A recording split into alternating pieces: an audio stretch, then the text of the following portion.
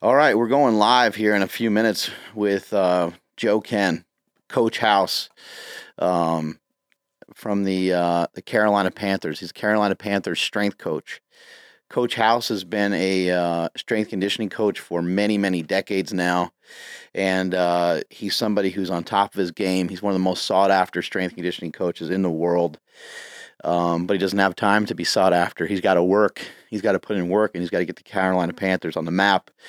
Um, Joe has become a close friend of mine, somebody I associate with quite a bit.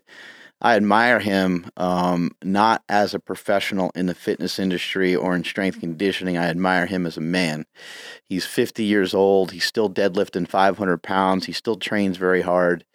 He treats himself like a professional. All the things that he teaches his athletes to do, he's in there doing that and then some.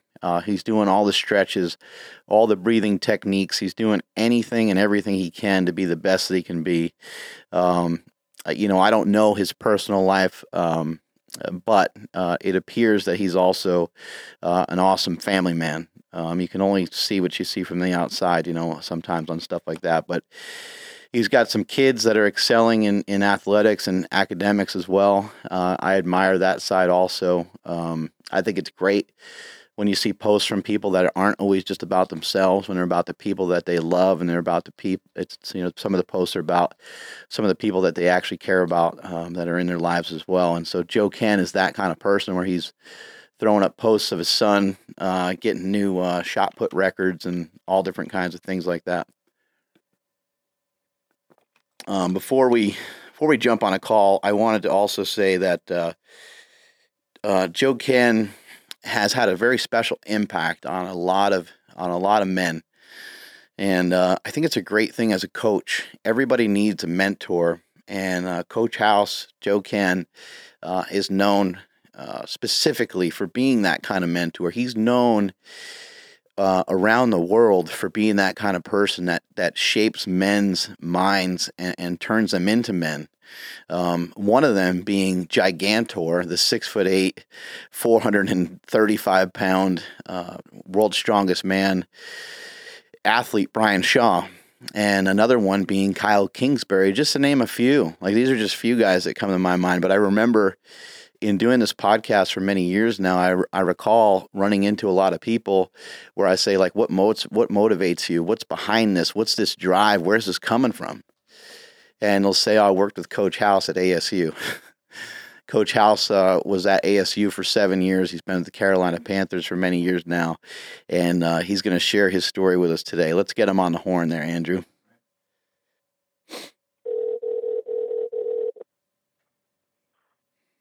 Hello. What's up, Joe Kenn, a.k.a. Coach House? What's going on, bud? What's up, Mark Bell, a.k.a. Smelly Meathead Millionaire? Hey, man, I'm super, super fired up to have you here on the show. And I was just sharing with people the impact that you've had on people, not just as a coach, but as a mentor. We've had Gigantor, Brian Shaw on the show. We've had Kyle Kingsbury on the show. And they gave high praise for you. They were just like, man, I wouldn't know half the stuff I know today if it wasn't for Joe Kenn whipping us into shape. What are you doing? What are you doing to some of these guys to gain that kind of command? I don't know. I guess it's a gift. But when you have really good people who want to be the best, as you know, it's a lot easier to motivate the motivated. It's hard to motivate the unmotivated person. And fortunately for me and my journey in strength, I've been very blessed to be surrounded with people who have been highly motivated and just took a liking to my processes and the way that I would give them the opportunities to succeed. We were going to have your wifey on the podcast today, but she's a little under the weather. But I think that the family aspect of all this is important too. Being a coach of any kind is extremely time consuming. How in the world have you been able to make all this work? You've been a coach for how many years now? This is, I think, year 30 as coaching. Yeah, oh my God, how old are you? 51. There we go. What old man? 30 years of coaching. Wow. If you need her to come up, if you need her to come up, she'd be more than happy to come up. But she's the rock of the family first and foremost. I'm extremely fortunate. I tell every young coach that's coming through that it's very, very important if you have a significant other that they understand that coaching is not your typical 9-to-5 job that you're used to seeing your parents have, where they're going to be at the same place for the same amount of time and accomplish a 50-year retirement party and get a gold watch. It just doesn't happen in coaching. So you have to be, your partner has to be somebody who understands that and realizes that it's going to be slightly atypical than the standard, live at your hometown, live down the street from your mom and dad, grandparents around to help raise your kids. A lot of times, depending on where your travels are, it's just you and your wife, and you're looking around and the nearest relative is 3,000 miles away. So it's extremely important. And she keeps it real 100% of the time and keeps me grounded. I mean, she was the first one that, really said it to the point where, hey, you got to leave work at work. And when you come home, it doesn't matter how tired you are. You got 2 sons that need you, and you better be there for them 100%, just like you are your athlete. So it's extremely hard. I mean, there's no doubt about it. And now, at this point in my career, my kids are older, but now I've got grandkids, but now I'm chasing around little grandkids around the house. So it's fun. It's a cool deal. It is extremely hard. If anyone tells you a coach's family is easy, they probably have been very, very fortunate to be hunkered down in one place for a long period of time and being able to establish themselves in the community to a point where it wasn't worth making the trips around the world trying to look for something. That's a lot of people look for certain things and they're looking for the grass is greener, and I think a lot of times that backfires. I've moved, but nowhere near as much as some other people I know, and then more than others. I just felt like in my career and the things that I wanted to accomplish, there were certain things and certain challenges that I had put in front of me from a career-wise, that it was important for me to make certain professional moves to see if the things that I believe in can be transferred over to a totally different clientele or / athlete. What you mentioned about, greener pastures basically is interesting because, that can come in so many different forms. But when I'm talking to people and I'm telling them, hey, we're trying to put up points on the scoreboard, I'm referring to it in many different ways. And actually what I've learned over the years is that there's more than one scoreboard. You got your scoreboard at work, you're putting up points over there, and that's where you buckle down, you get tough with the guys, you make sure everybody's doing all their stuff, you're getting all your stuff done, your staff is getting everything done, the athletes are in the shape that you want. That's you putting up points at work. Those points don't transfer over. You can't take those points home with you and be like, hey, I'm the man. And when you get home, you no longer have any responsibilities. You don't have to take out the garbage. You don't have to help clean up the kitchen. You don't have to help cook. You don't have to help get the kids to school. None of those points matter, right?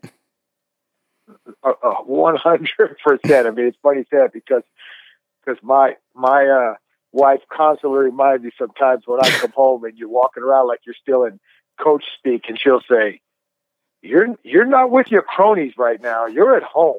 you got home things to be done." So yeah, it's a crazy balance, and you can get caught up in it because the athletic, I mean, it's no different than, you guys training at super training, and guys are, you're on a roll, guys are PRing left and right, the camaraderie's high, you're all fired up, you're in that like meathead madness, and you walk home and you're trying to walk around with your chest out.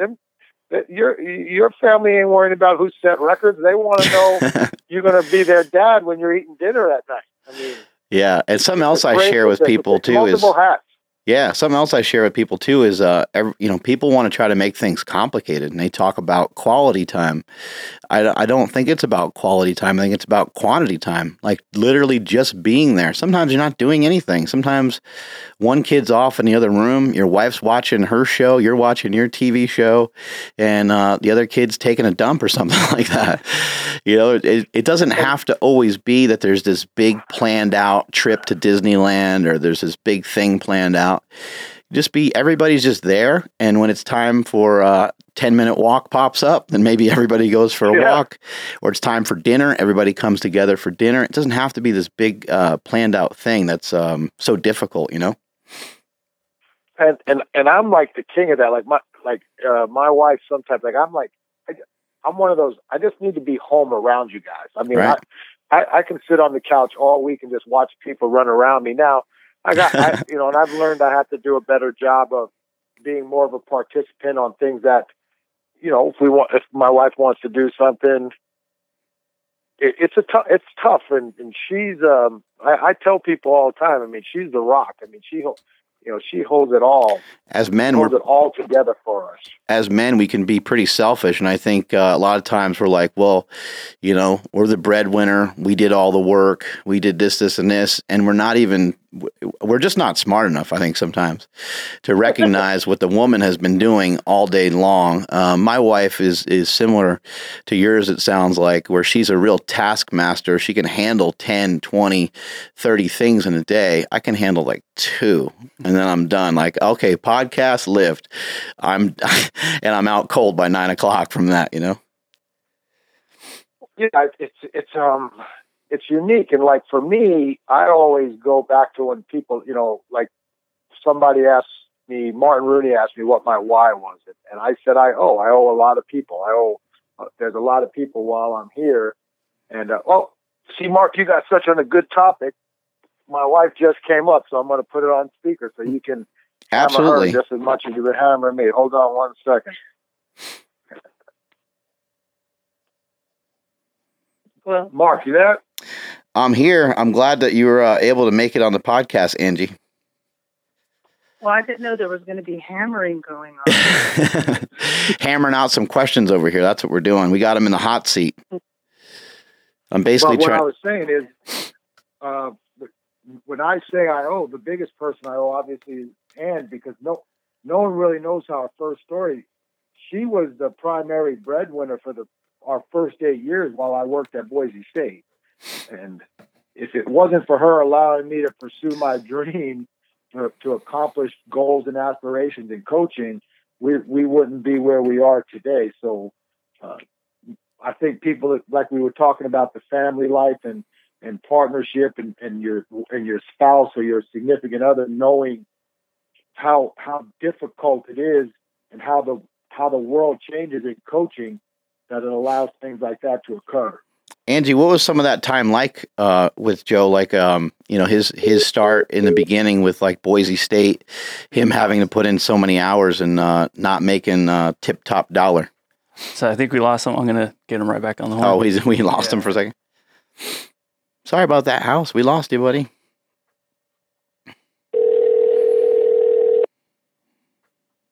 His fat fingers hung up the phone. He fat fingered it. Yeah. Hello? Yeah. Hey, man, I think your fat fingers hung up, Joe. No, what happened was my son is throwing, and he just tried to call us, and I kind of screwed it up. But, yeah, my wife will take over for that one. Yeah. What were the early years like? Is that the question? Yeah, basically, what were the early years like? When you were putting in your work, and he wasn't making a whole lot. Did you think that there was going to be someone who was going to come down and say, "Hey, we're going to put you with the Arizona Cardinals, or we're going to do something big for you"? Like, what were those years like? Yeah, I always say it starts way before that. You have to choose wisely when you start to think about a mate in life. And I always knew he would be successful. I never doubted it for a day because I could tell by the kind of guy he was on the playing field and all the dedication he put into that. So I never had a doubt. It never bothered me at all. Come from a really hardworking family. And so that never was a problem. I am always surprised because today we've gotten away with some things that you could never have gotten away with, could get away with today. Like we had our first child, and my husband was coaching with my son in a baby Bjorn while I was working. I have no idea why Boise State allowed that. And then there were times when he was bing-bonging around the weight room in one of those baby walkers. He grew up in the weight room. There's just no way they would allow that today. Right. For liability reasons. But, you know, everything kind of came into play the way it needed to. I never had a doubt. It was just a matter of working it. And I knew the kind of person he was. I knew he wouldn't give up. I knew he was smart. I knew that he was always constantly driving to learn and do. Even in his sleep, you could see his cogs of his brain going. So, you know, there were hard times, but we were simple. We lived simple. We never tried to keep up with everybody. And so therefore, we didn't put a lot of stress on ourselves. We drove the same car, a 76 Monte Carlo, had duct tape holding on, not duct tape, athletic tape. We used to tape from the athletic tape room. Holding on the side view mirror. We didn't care. We were just, you know what? We kept things simple. We believed in each other. We chose wisely. We focused on the right things. He continued to get just more and more knowledge because that was going to catapult him forward. And, you know, that's kept it strong and good for us. And my wife and I have lived a similar life where we've had, you know, we had this just old beat up minivan, and I was having a rough day one day, and I was just frustrated with about 97 different things. And I punched the steering wheel of our crappy van, and the horn proceeded to not only go off, but stay on as I drove down the freeway with two screaming, crying babies in the back when I was left alone with them. The wifey had to go do something that night, and I found out what a nightmare it was to try to watch two babies. Not a lot of fun. You Joe, had a much better appreciation. Oh, absolutely. Joe told me a great story when he was at my house about, you know, going around the country and, you know, starting out on the West Coast and how he kind of made a promise to you about how he wanted to get back towards the East Coast. What was some of that journey like, moving around, maybe shifting kids in and out of school and stuff like that? You know, I grew up really poor and was a single mom, so I was always moving, and that never bothered me. Being stagnant bothered me. And I always felt like my kids' schooling wasn't going to get in the way of their education. And also, all those moves, as long as we handled it right, got them involved and got involved with the community, they would be able to handle those things and also be stronger, better for it. So, though I didn't love, you know, it wasn't really the West Coast. It was one step in from the West Coast. So we went from Idaho to Utah to Arizona. I always knew I wanted to be back home where family was, and that was always a goal. But we always seemed to just keep moving south instead of east. So we got south and we never got east, and that's why that was a big reason why when the Louisville opportunity came up, that was the decision that had a lot of positives from the professional standpoint, but it also got us as close as we'd ever been to North Carolina, where both our families were at that time. So that made that decision a lot easier. It was a little tougher on our oldest son because he was in the midst of just starting high school, which is extremely tough as a high school athlete moving. Yeah. He must have been pretty mad, huh?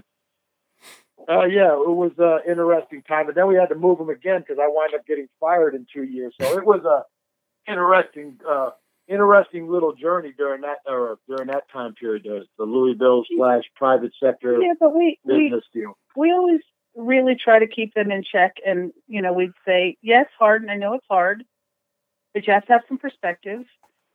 One of your parents isn't headed to the Middle East to fight a war. You know your mom and dad are going to be around for the most part. You know, you don't have to worry if you're ever going to see them again. So have some perspective about what other people go through to make a living. and to attain success, not only for ourselves, but for you also.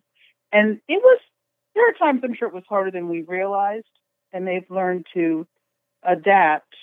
But I think perspective we focused on them keeping a good perspective. How have you guys made this work out relationship wise? How do you get some time? I mean, there's, with my own family, having two kids. I am a very fantastic wife. I'm a very forgiving wife. Like I just let things.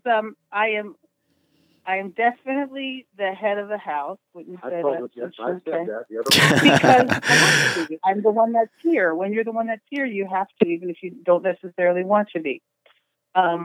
But for the most part, I know what kind of person he is. I like him as a person. But we're not best friends. But we're not best friends. Yeah. That's definitely not best. I don't want to be his best friend. I don't want to talk about lifting all day long. He doesn't want to talk about dogs all day long. We have our own separate worlds. But when we do come together, we're just forgiving. There are some big deals periodically that will come up that you have to address, and you have to say your piece, or you have to make a stand. But the little daily things, you say a little thing here, there, and you go on, you move on. We just really don't carry a lot of that. We just made a decision. We didn't want to be those kind of people. Like people would say to me, how can you trust your husband? He's traveling all over. He's a handsome guy. And I'd go, yeah, I mean, I feel like I know where he's at all the time. If he's going to do something, he's going to do something. I'm either lifting or sleeping, Smelly and Tom. He's not very good at being covert.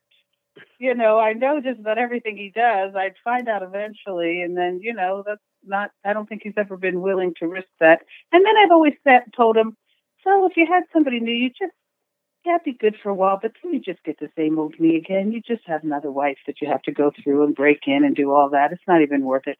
We just have we like each other. We knew who we were when we married each other. We haven't changed from that.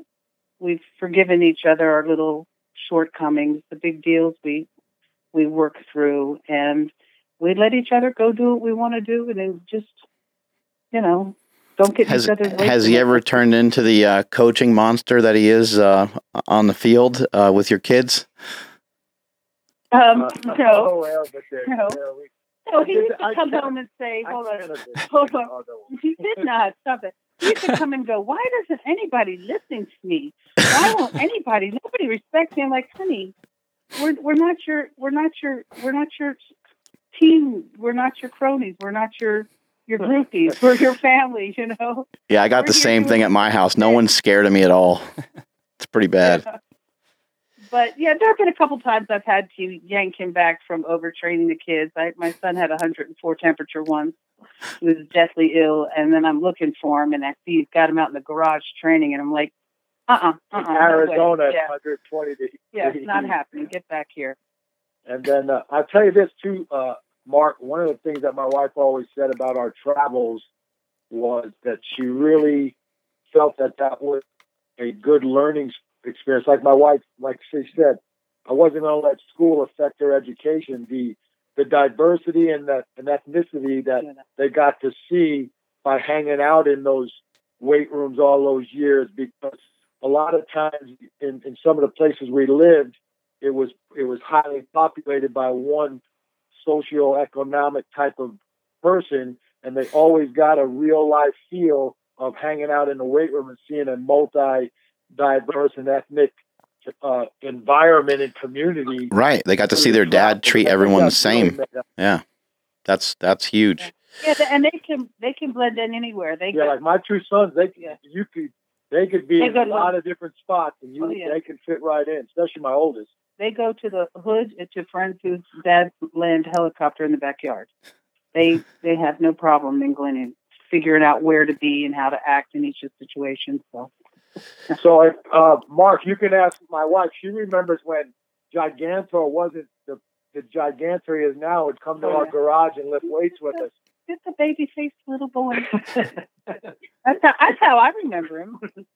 Just a very sweet, mild-mannered, quiet guy. And now he's the monster we all call Gigantor. I had no idea what was brewing underneath the surface. None.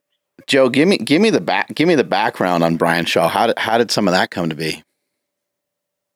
Yeah, so we can even give you the name. We can give you everything. So we were one of the first schools that really, I think, did a really good job at Arizona State of putting together a curriculum-based internship program for rising strength coaches. And it was a non-paid, it was completely voluntary, and we would go through we were more stringent hiring interns than we were some of our paid coaches, because it was a serious commitment. We're asking Utah? This is Arizona State. 15. We're asking 15 weeks of your commitment where you can't get a job to make money. It's a 6 a.m. or earlier to 6 p.m. 5-day-a-week position, and your goal is to acquire enough experience and hopefully, in the eyes of the people you're working for, a couple of references to help you get a job. So part of our process was you had to send in videos of you coaching an athlete going through lifts. So my assistant at the time, who was running some of that, Josh Storms, who's now the head strength and conditioning coach for the Memphis Tiger football team, comes in to me and goes, "Hey, I think we got," this is paraphrasing, "Hey, I think we got a really good intern, and I don't know what he looks like." I go, "Well, what do you mean you don't know what he looks like? You got the video." He says, "The guy's so big, his head's not in the video. He's some type of gigantor or something." And I said, "Well, we're bringing that guy in for sure." And the day he walked in, he was 325 pounds, and we nicknamed him Gigantor, and he just morphed into that nickname quite well, I would say. And he I'll tell you this, you can see when you listen to him on his podcast or on your podcast, on interviews, how meticulous and detailed he is with his training. And forget the fact that he's a freak athlete. They're all freak athletes. Right. You don't win what he's won numerous times without proper training, and that goes all the way through the nutrition and the sleep. He would have been one hell of a strength coach. There's just no doubt about it. And in some ways, he is now coaching his online program Right. and coaching his training partners. But if he would have stuck with that career, he would have been as successful as he is as a strongman. But in the end, I'll always say this about Brian. When we really first met him, and Ben Hilgert, who's the head strength coach at Virginia Tech, I'm name dropping now, Smelly. These are my boys. He told us both. He was like, I'm going into strongman, and I am going to be the world's strongest man. Wow. And that was what, 2000, had to be around 2003 or 4, somewhere in that area, because Josh and Ben were still working with me.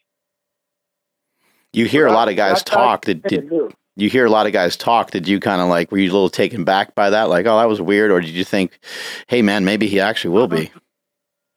You know what? I didn't, like anything else. I mean, here the guy is, he's interning to be a strength coach. He's talking about being world's strongest man. And you're like, but you could tell he was in it. And then when he left us to go back home for, I think it was a personal reason, the next thing you know, he's entering contests and winning everything he stepped into. And I'm like, holy crap, man, this dude is on a mission. And then the next thing you know is what? Very first world's strongest man. He was on the podium, I think. Brian Shaw wants to know how cleaning his van made him a better strength coach. Or cleaning your van, yeah. Here's why, and this is what I tell everybody. It's just no different than cleaning my shaker bottles as well as picking up my lunch. If you cannot do little things meticulously, how can I trust you coaching athletes? How can I trust you designing a program? And I've got to put a team of 30 or 40 athletes entrusted in you that I oversee, and I'm going to give you the ownership to be creative on your own if you can't do trivial tasks to perfection.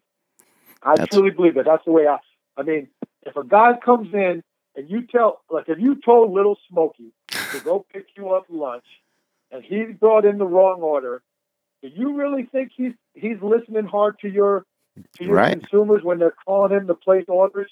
No, he's probably looking on Facebook. He told me to bust your balls, Smelly, so I'm busting his. He texted me and said, "Hey, bust Mark's balls." So let's bust Smoke. That's great. I'm gonna have to have a conversation with him because he messes up my orders all the time.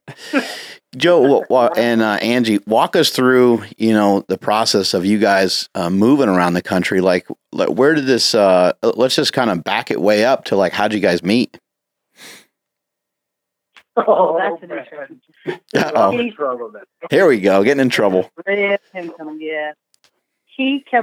His friend was dating my friend, and he kept asking to meet me. And every time we were at a bar, and it was a place we always went. Every time I went to go over and say hi, he was gone. He wasn't there. And I kept thinking my friend's trying to push this guy on me. So after the third time, I said, enough, that's enough.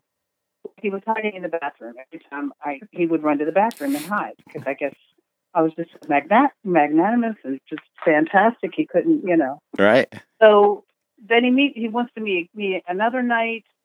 And I'm talking to him, and at least 30 minutes. He hasn't said a word. He's just staring at people playing pool. So I leave, and I go speak to my friend's boyfriend. And apparently that got him going, thinking I was talking to another guy, and he just stared me down for about a half hour, inching his way closer and closer toward me, and then finally stood right in front of me, and my friend had to introduce himself. Because he was scared. And then my husband grabbed my hand and took me like a caveman. That was that's our love story right there. Never looked. Where'd you guys meet? You what state were you in?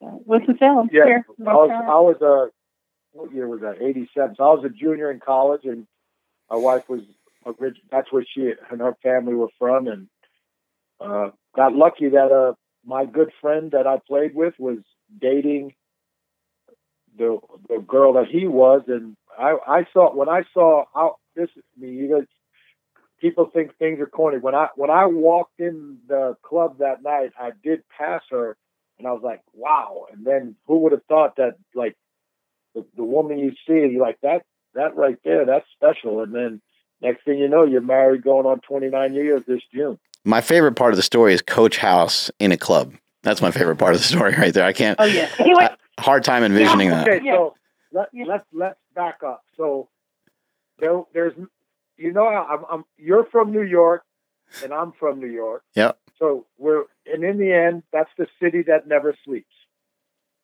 Winston-Salem, North Carolina, you can call that the dead city because that's the city that always sleeps. So when we were in college in the mid '80s, there was very, very little places to go in Winston. A lot of times we would drive to Chapel Hill and hang out at Chapel Hill at the University of North Carolina. So where we were, there was one club, and then across the street was like this biker bar that just served beer and chili dogs, and we shot pool. That's where I hung out. And they closed it down, so I had to start going across the street. If they never closed it down, I may have never met my wife. You'd still be eating chili dogs. Chili dogs and drinking Busch Light for $1 and just shooting pool all night. So you played you played football at Wake Forest, right? That's correct. And then how did things progress from there? You went to school, got education, and then where do we end up going from there?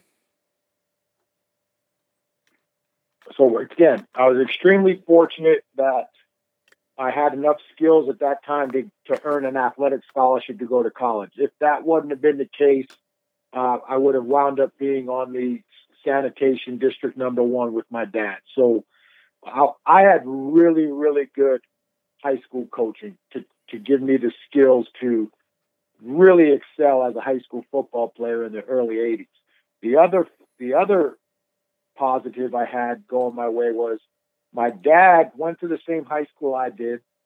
My high school coach played football with my dad at that high school. That my high school coach actually dated my mom before my dad started dating her and got married. So they were extremely close.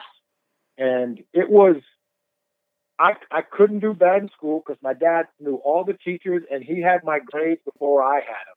And he was not a super good student, so he wasn't going to allow me to be a poor student.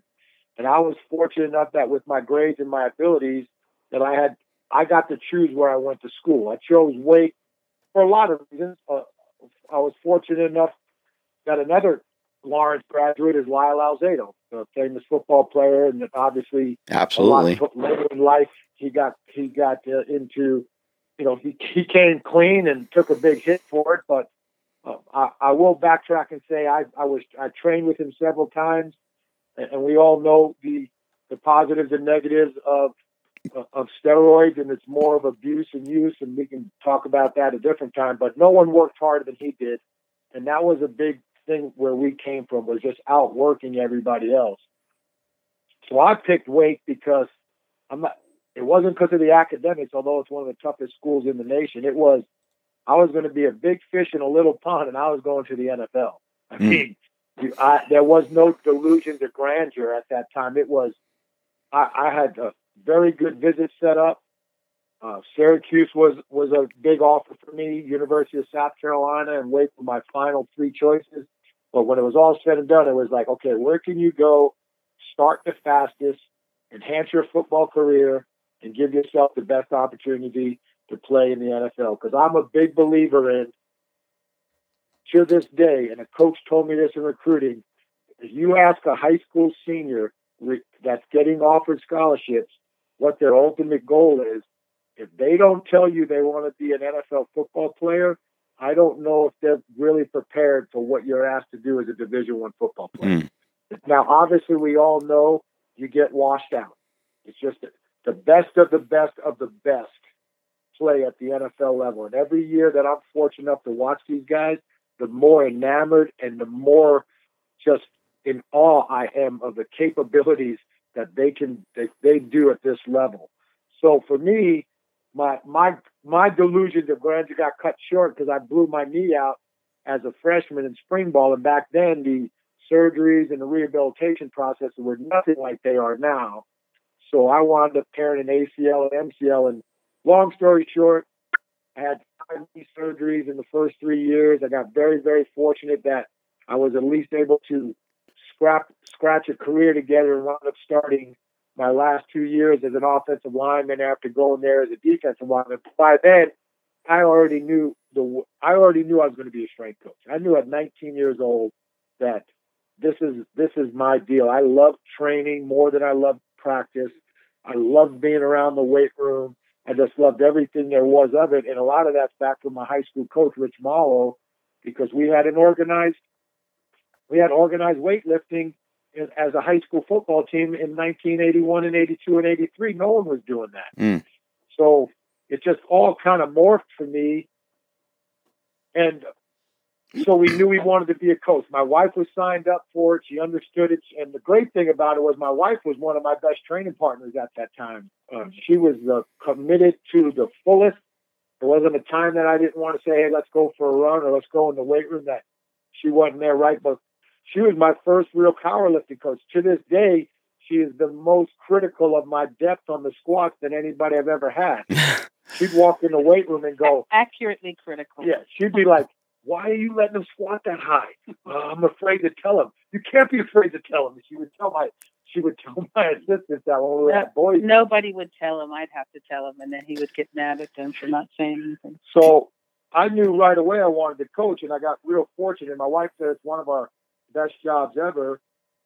So a former coach at Wake Forest got a head football coaching job at a prep school down in Fort Lauderdale, Pinecrest Prep.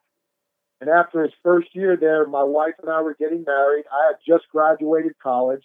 I knew I wasn't going to the NFL. I was declared a medical reject, so I was like, well, I'm going into coaching. I'm not even going to try to attempt. It wasn't worth it. I'm going right into coaching.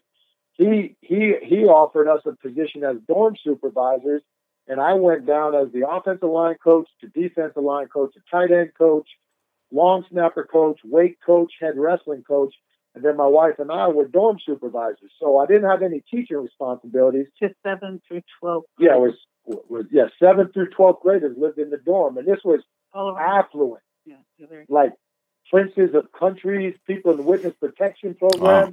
It was crazy. But it was nerve-wracking, too, because, as you know, Mark, you put yourself out there numerous times with the slingshot and things like that. So I go down to coach spring ball, and here I am driving to Florida in my 76 Monte Carlo from North Carolina, and all I'm thinking of, I put all my eggs in this basket of coaching. God, I hope I can coach. Yeah. I hope I have something that just resonates with these kids. And I'll never forget our first day of drills. I walked out there, and maybe it's because I just finished playing and we were a small 2A school, so I'm like probably one of the biggest guys they'd ever seen.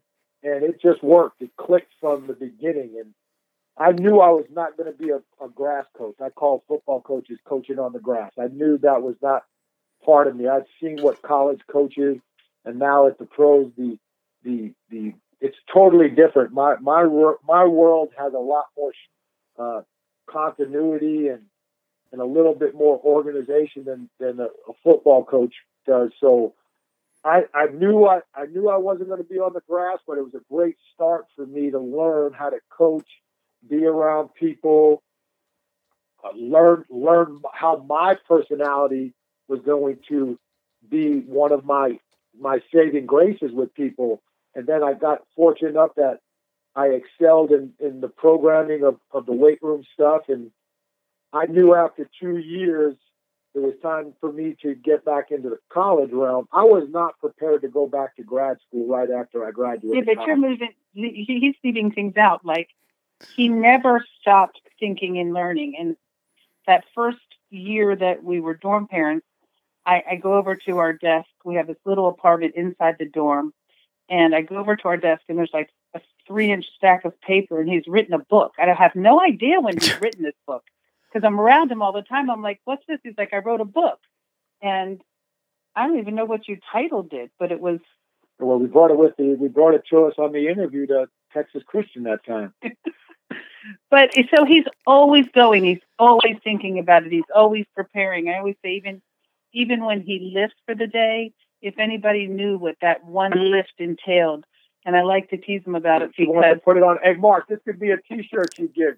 She's got like 30 different things to prep. You'll love this. And I'm sure you do the same thing. Go ahead. It's like the day before the lift, right after he's finished the lift for the day, he starts to think about it.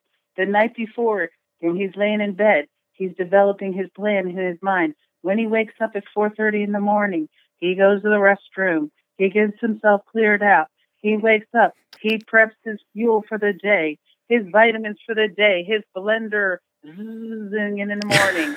Then he has to lift. Then he has to meditate on it for a bit, like actual meditation. Then he will go, and there will be stretching, and that takes like this is why I can't lift with him anymore. Half an hour stretching, then prepping everything. Then he actually gets to lift.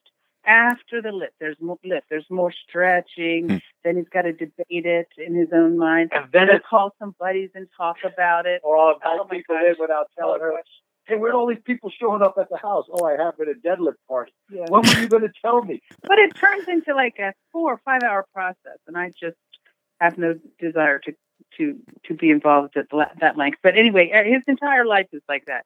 His entire life has been a prepping, a learning, a doing, analyzation, more prep, and it even down to like the slightest little things. There's not really very much winging it from the hip. It's all very methodical, and I guess that's why we go along, because I'm a fly by the seat of my pants kind of gal, and he's like, she'll say, let's do something, and I'll like, well, when do you want to do it? Well, and she's like, right now. I'm like, well, it's very hard this weekend. Yeah, it's very hard for him. You get anxiety. He probably gets anxiety. Yes. We complement each other. He keeps me in line when I need to, plan things out, and I make him be more free-spirited, and together somehow it works pretty good.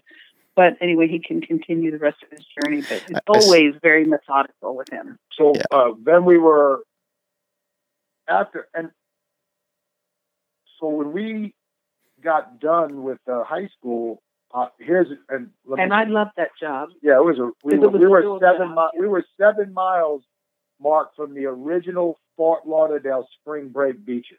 Oh, nice. Yeah. Yeah, we were right in the thick of things in Fort Lauderdale.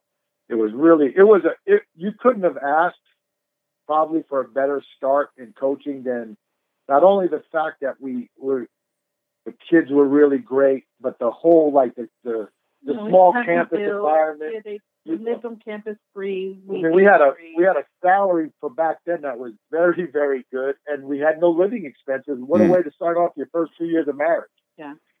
And no pain in the ass kids yet, right? No, we didn't have kids. kids. Lovely.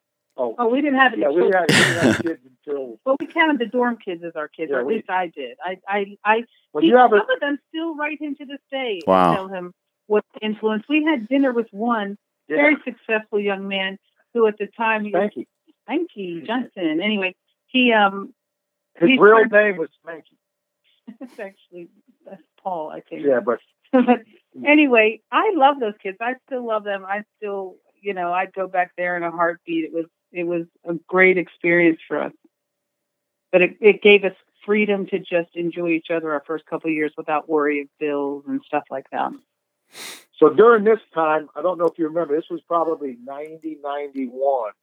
One of the first, well, not one of the first, but that minor league or an accessory league to the NFL opened up called the World League of American Football that people now will remember as the World League.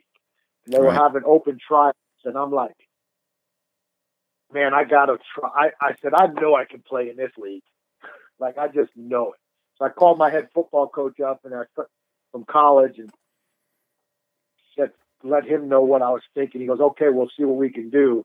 And I wound up getting an invite to one of the 7 camps. Long story short, I did very, very well. And they told me, okay, you get to go to the next step. We need you to take a physical. So there's like 50 or 60 linemen there, and I'm one of like 6 that are taking a physical. I'm like, all right, me and my wife are going to get a chance to go overseas.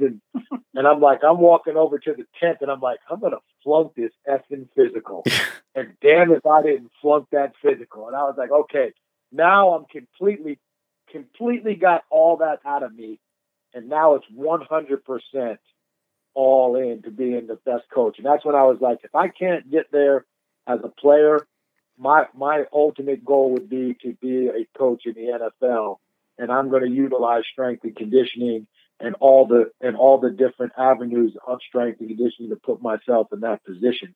So from there, I go back to Wake Forest to work for my strength coach, and my college coach at that time was Bill Dooley, was still there. And I'm over there, and we were going to possibly stay there and work there as a GA, but Coach Dooley gave me some extremely great words of advice. He told me when I went and met with him, I said, Coach, I really want to stay. I'd like to see about getting into grad school at a school in Greensboro, because the grad school at Wake I wasn't going to get into, and work for you.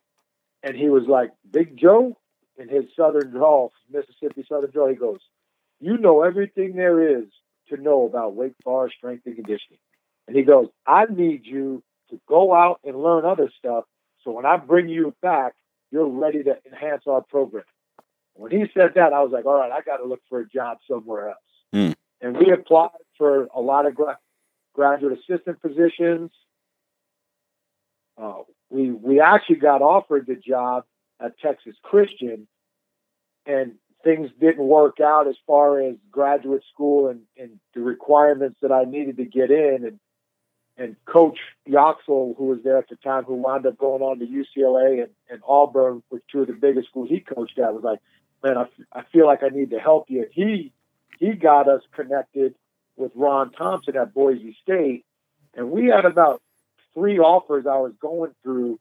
But the reason I chose Boise State, and at that point in time, I didn't really realize how far we were going, was I was going to be able to work with a large number of sport teams. The other places that I had the opportunity to go to would have been 1 or 2 teams with football, where at Boise State it was just myself and Coach Thompson and 18 sports. So I was going to be exposed to 18 sports. And no budget.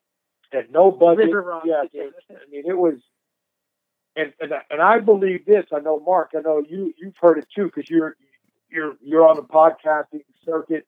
You know, a lot of people in this day and age in sports and athletics are really harping on the multi-sport athlete at a younger age. Don't specialize. Don't specialize. Don't specialize.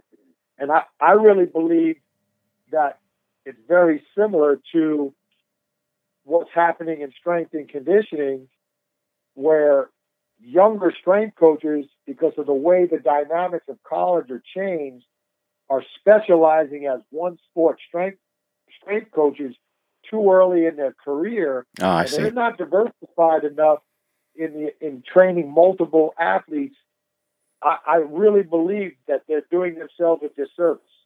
That the more athletes and the more sports you can be involved with early on is going to make you that much stronger if and when the time comes where you're going to go into a specific sport type of strength coaching. So I think there's a lot of similarities between multi-sport athletes before specialization, as much as I believe in multi-sport strength and conditioning before specialization. Like, a lot of people obviously tie me into football, but my wife can tell you, my first 2 years at Boise State, I was the gymnastics strength coach, the women's basketball strength coach, the women's volleyball strength coach. Those were my big three. That we went to all the matches, practices. Those three coaches in particular were truly influential in me getting the head strength coach and job at Boise State 3 years later. I mean, June Doherty, Darlene Bailey, and Sam Sammeyer, they were big supporters to me. I thank them every chance I get in anything I do, because they really allowed me to grow as a coach, grow as a person, teach me the ropes, especially June. June was very, very, she was from the Stanford tree with Tara Vanderveer when they were winning national championships left and right in the early 90s in women's hoops. She held me to a higher standard, and it was a big, big help to me. You don't realize it, just like sometimes players don't realize what you're trying to accomplish with them, and you know the tough love, the hard coaching, and then they grow up and they're like, man, I can't thank you enough for keeping me in check. It's the same thing with coaches being demanding on you too. They're trying to see if you got the sauce. And what did you learn? Like, what do you think the most valuable thing you learned? Like, do you think that that you really need to know that sport, or is to some extent is coaching? Do you really need to know the sport really well? You need to dive all in, or can you, if you can coach and you've already had experience coaching some of these different sports, can you just coach anything? Well, yeah, I think it's in between. I think you need to know the sport. I think you need to know, because every sports athletes have different personalities. I mean, like I'll give you a great example.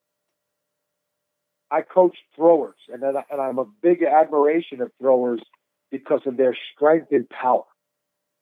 And if you go into a college weight room, there's no doubt that the thrower should be the male thrower should be the strongest athlete in the gym, more so than any football player, because they don't go through the violence and the contact and the body beating that a football player does. But on the other hand, their personalities are a lot different than you look at a football player. They got that. A really good one's got that glassy-eyed look, like they're a little off.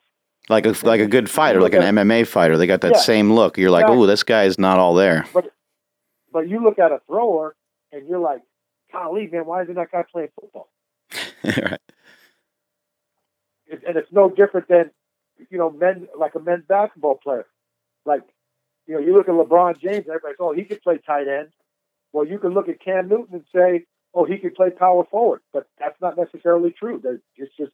It's different. You learn different modalities, and I just think the more diverse you can be exposed to, it brings it all into fruition when you get into a specific group of people that have a lot more similarities than differences. So you're coaching at Boise State, and you're coaching 18 different sports. How long did this go on for? I was at Boise State for 8 years. I was there as a 2 years as a graduate assistant. I got my master's degree in education. The next year, my master's degree was up. My GA was up. They kept me on for a year as an assistant, and then I was elevated to the head strength coach, and I was there 5 years as the head strength coach.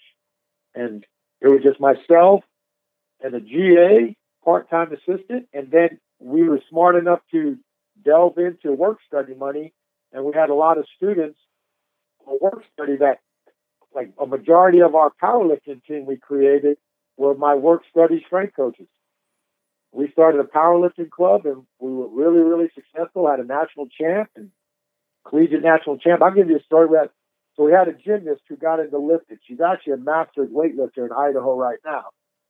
She was a 132-pound class. In a 7-day time period, she went to collegiate powerlifting nationals and won the title.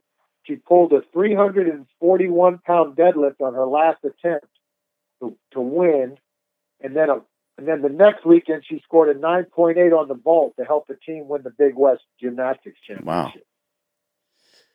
That's some strength. He remembers how much weight she pulled on that last attempt. She was a 200-pound deadlifter. She benched 200 too. But that was a good experience. You had fun. No budget, and you had to be creative on how to get these kids engaged. He would take them down to the river, which was only a few steps from the weight room. Yeah, Boise River ran alongside the campus, and it had a green belt was an activity belt. And they'd get these river rocks and they'd weigh them on their scale, and they would, sometimes they'd be down by the river lifting. I mean, that was just to give them a relaxing break. On low tide, we'd run them down to the river, and we'd just pick up rocks and start passing rocks around at different sizes and doing exercises. So is that how you train? Is that how you train like 30 or 40 people at one time? Yeah, just like what we call, like on our freshman Fridays when we were doing some team building stuff. And we were one of the very first teams when Mark Philippi was at UNLV and I was at Boise State. Mark was big, was one of the best strongman, and he was implementing strongman type of activity down at Vegas.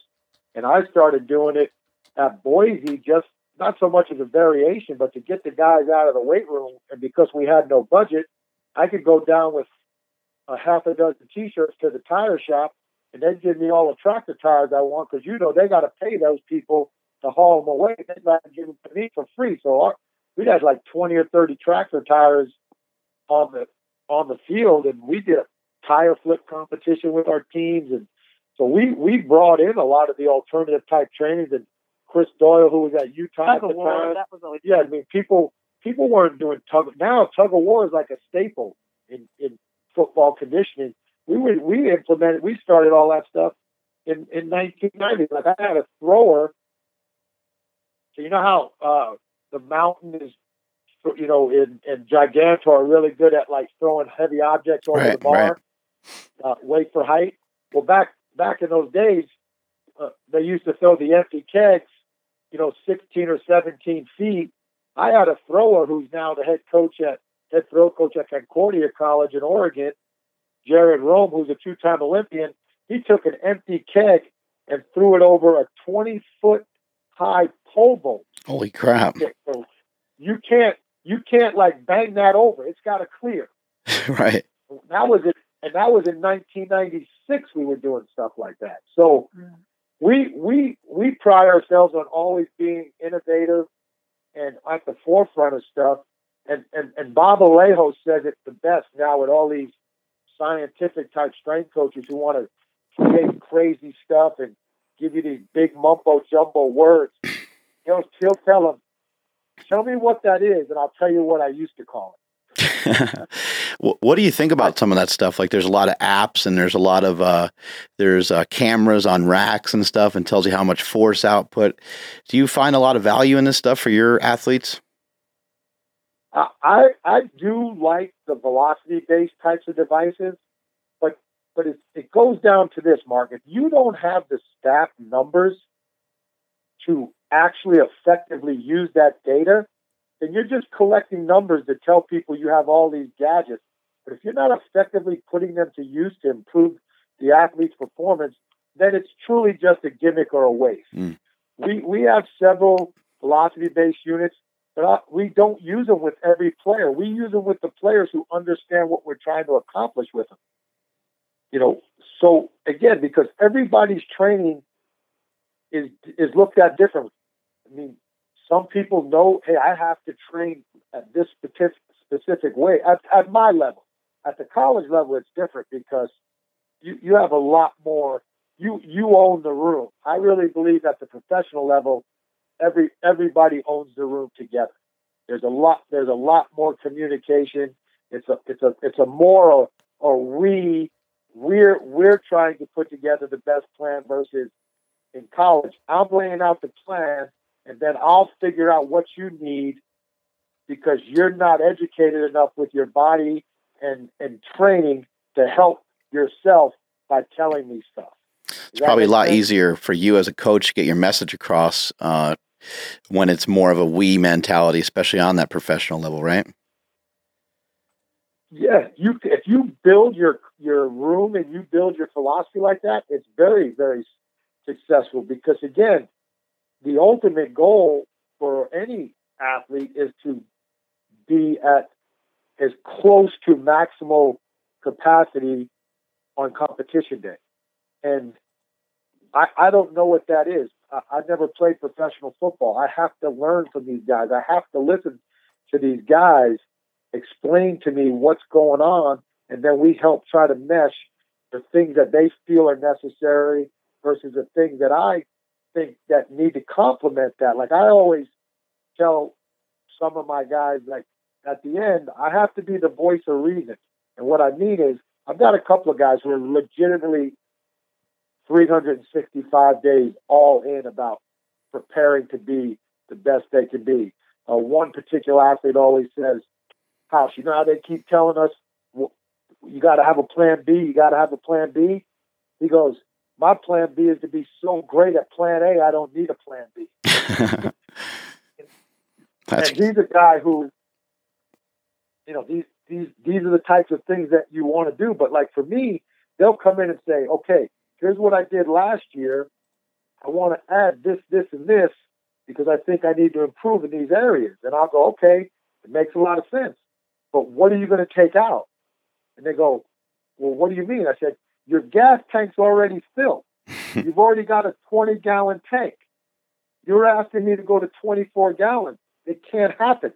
So if we need to add these things, what are some of the things in the tank that you don't feel are necessary that we can remove to keep you at a 20-gallon tank? Because if you go to 24, now you're going to put yourself susceptible to overtraining and injury in a possible injury occurring because you just don't have enough fuel to attack what you're asking your body to do. That is the main thought process, huh? Like if you're going to add, if you're like, hey, I want my athletes to bench, squat, and deadlift. I believe that this is the best thing for them to do. Well, you just have to account for all those things, and you're going to have to figure out what does it cost you to do those lifts, and at what intensity and what kind of volume are you doing with those lifts? Because if you go in there and do 5 to 5 of bench, squat, deadlift, your football players are now going to be waddling around like powerlifters. They're going to be very sore. It's going to be very hard to recover from those workouts, and that intensity will kind of sit in their body, and it's going to be hard for them to open up their gait and run fast and do all these things that they're required to do. Yeah, and that's where, like, when some people go, how strong is strong? I don't want to set certain numbers like, okay, an athlete hits this number and that's good. But there's different ways to get strong. As you know, as power lifters, for example, we're great at bilateral squatting. But I know a lot of power lifters who can squat, in excess 600, 700, 800 pounds and can't do a 95-pound lunge. Right.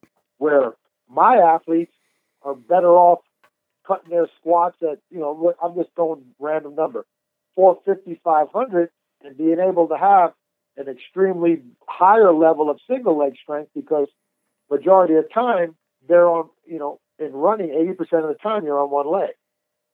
So right. It's a trade-off. And you're looking at different ways to strength train. And plus, here's the other thing people don't talk about, and you know this as a business owner. Don't stress occurs in all ways. Like our guys get off on Tuesdays during the season. And for some of our athletes who have young children, that's harder. That's a harder day than practice. They're trying to do 7 days of being a dad in one day. Yeah, that's got to be tough. I remember when you got us tickets and we saw them. We saw the Panthers play the Raiders, and I got to see Cam Newton up close. You know, to me, when I looked at a guy like that, it's just I was completely awestruck. I've been around a lot of athletes. I've seen a lot of big people, and I don't know. I mean, I've heard his dimensions before. I've seen video and stuff, but none of that does it any justice. I could not believe, he looked like a thoroughbred. You know, he looked like a Clydesdale. It was really unbelievable. And when I look at somebody like that, you know, it would be a mistake to say, well, who cares about his strength or whatever? But in some way, yeah, who kind of cares like what he squats? It's more about taking him, making sure he feels good, and probably progressing him along, just like you would with anybody else, right? His unique program is designed by my assistant, Jason Vengucci, but his strength lies in purely development of, you know, his core, like the whole posterior chain and in the abdominal region and the rotation abilities. That's where he has to be healthy. That's where he has to be strong. Because from what he's asked to do in a professional football game is unlike any other quarterback. His program is extremely unique because of his genetic capabilities. You could out-train him out of his position, which is going to out-train us out of our job. Right. So we are very, very conscientious of this. And Kenn is an extremely hard worker. Like he's an extra guy. He led our team during the season in extra workouts. Wow. That's awesome. It's been a tremendous to watch these guys now. This will be year 8 with me, with watching Cam and guys like Luke Kuechly, year 7. Ryan Khalil's in year 12. I've been with these guys 7. Thomas Davis is in year 14. I've been with these guys 8 years. Just watching guys mature at this level is extremely impressive, how they can continue to endure and the longevity. And these are guys, people ask, how do these guys last so long? Because they come to work like they're going to get cut.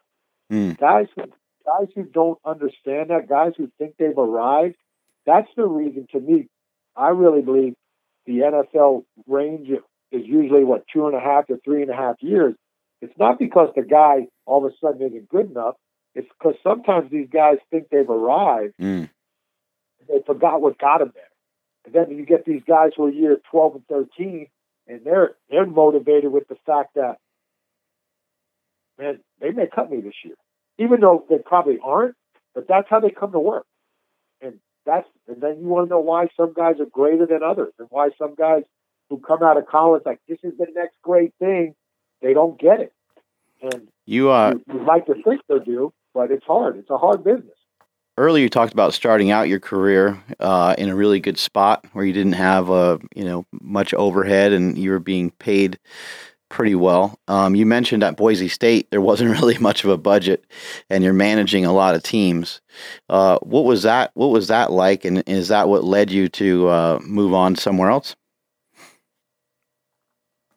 Well, I think my wife could help answer this too. I really believe that the budget stuff, not necessarily. I think at the end of the day, I hit a dead end there. I think as a family, we were. But you also knew your value.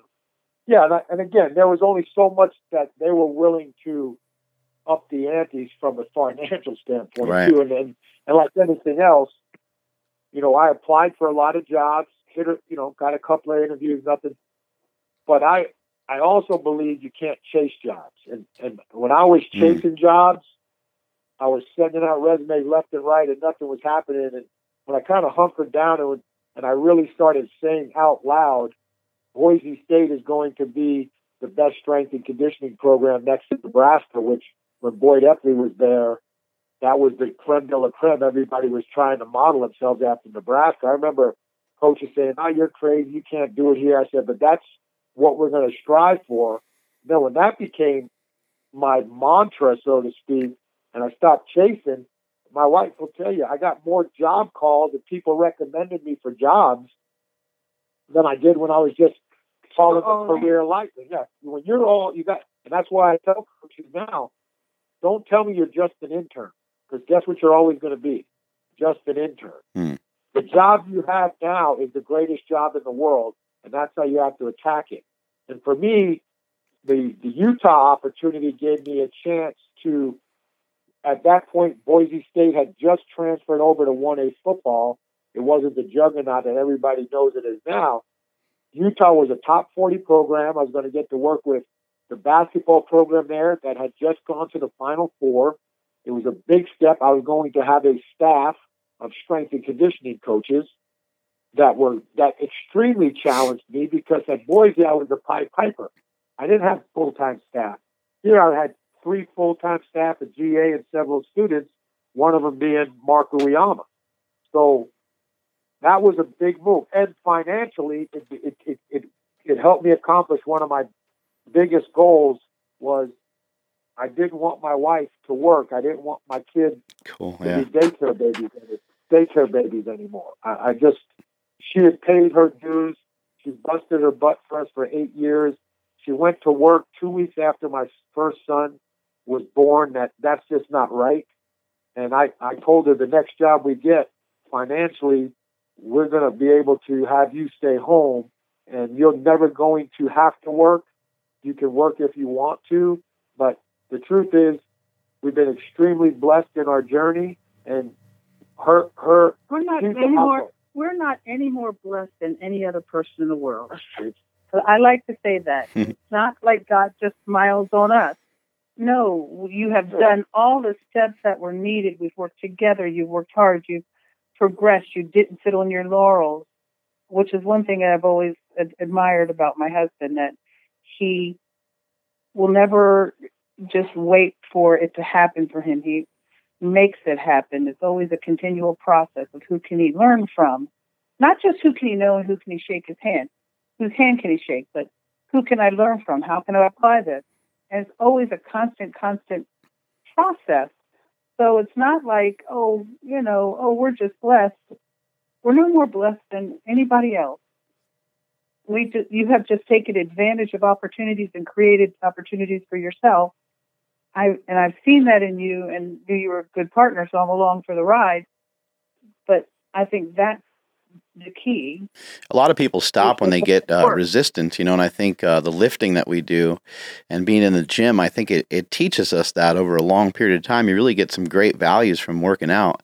You get the resistance, the stimulus that you need, and we know that we can't run away from that. Like, that's the exact spot that we need to be in. And sometimes you may stay there for multiple sets. You may do a set and it might hurt. It might not feel great.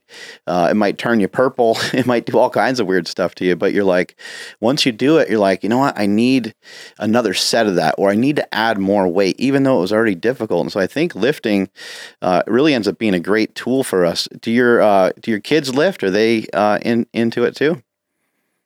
So my oldest son, he is a natural in anything he's done athletically, and he could just do whatever was needed.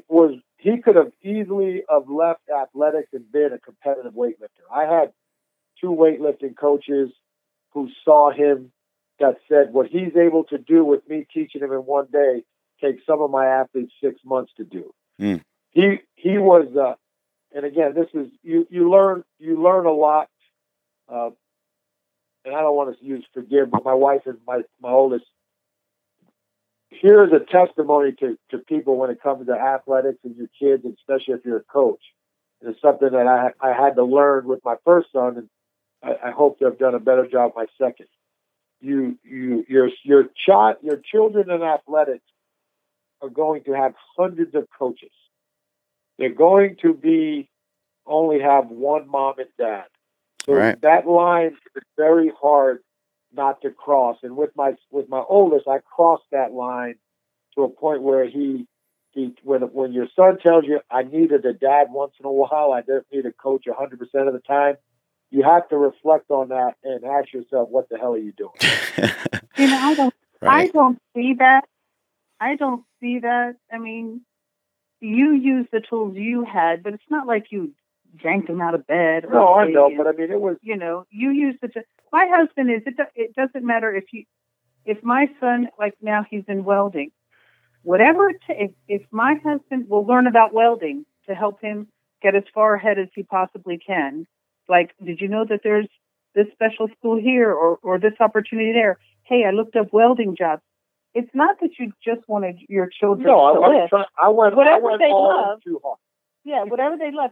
And I would pull you back periodically. Now, see, I was the opposite. I am the one who believes that I shouldn't go to every game you've ever had from the time you were 5 years old. Yeah. You need to know how to conduct yourself, how to push yourself without mom and dad I agree. breathing down neck nonstop.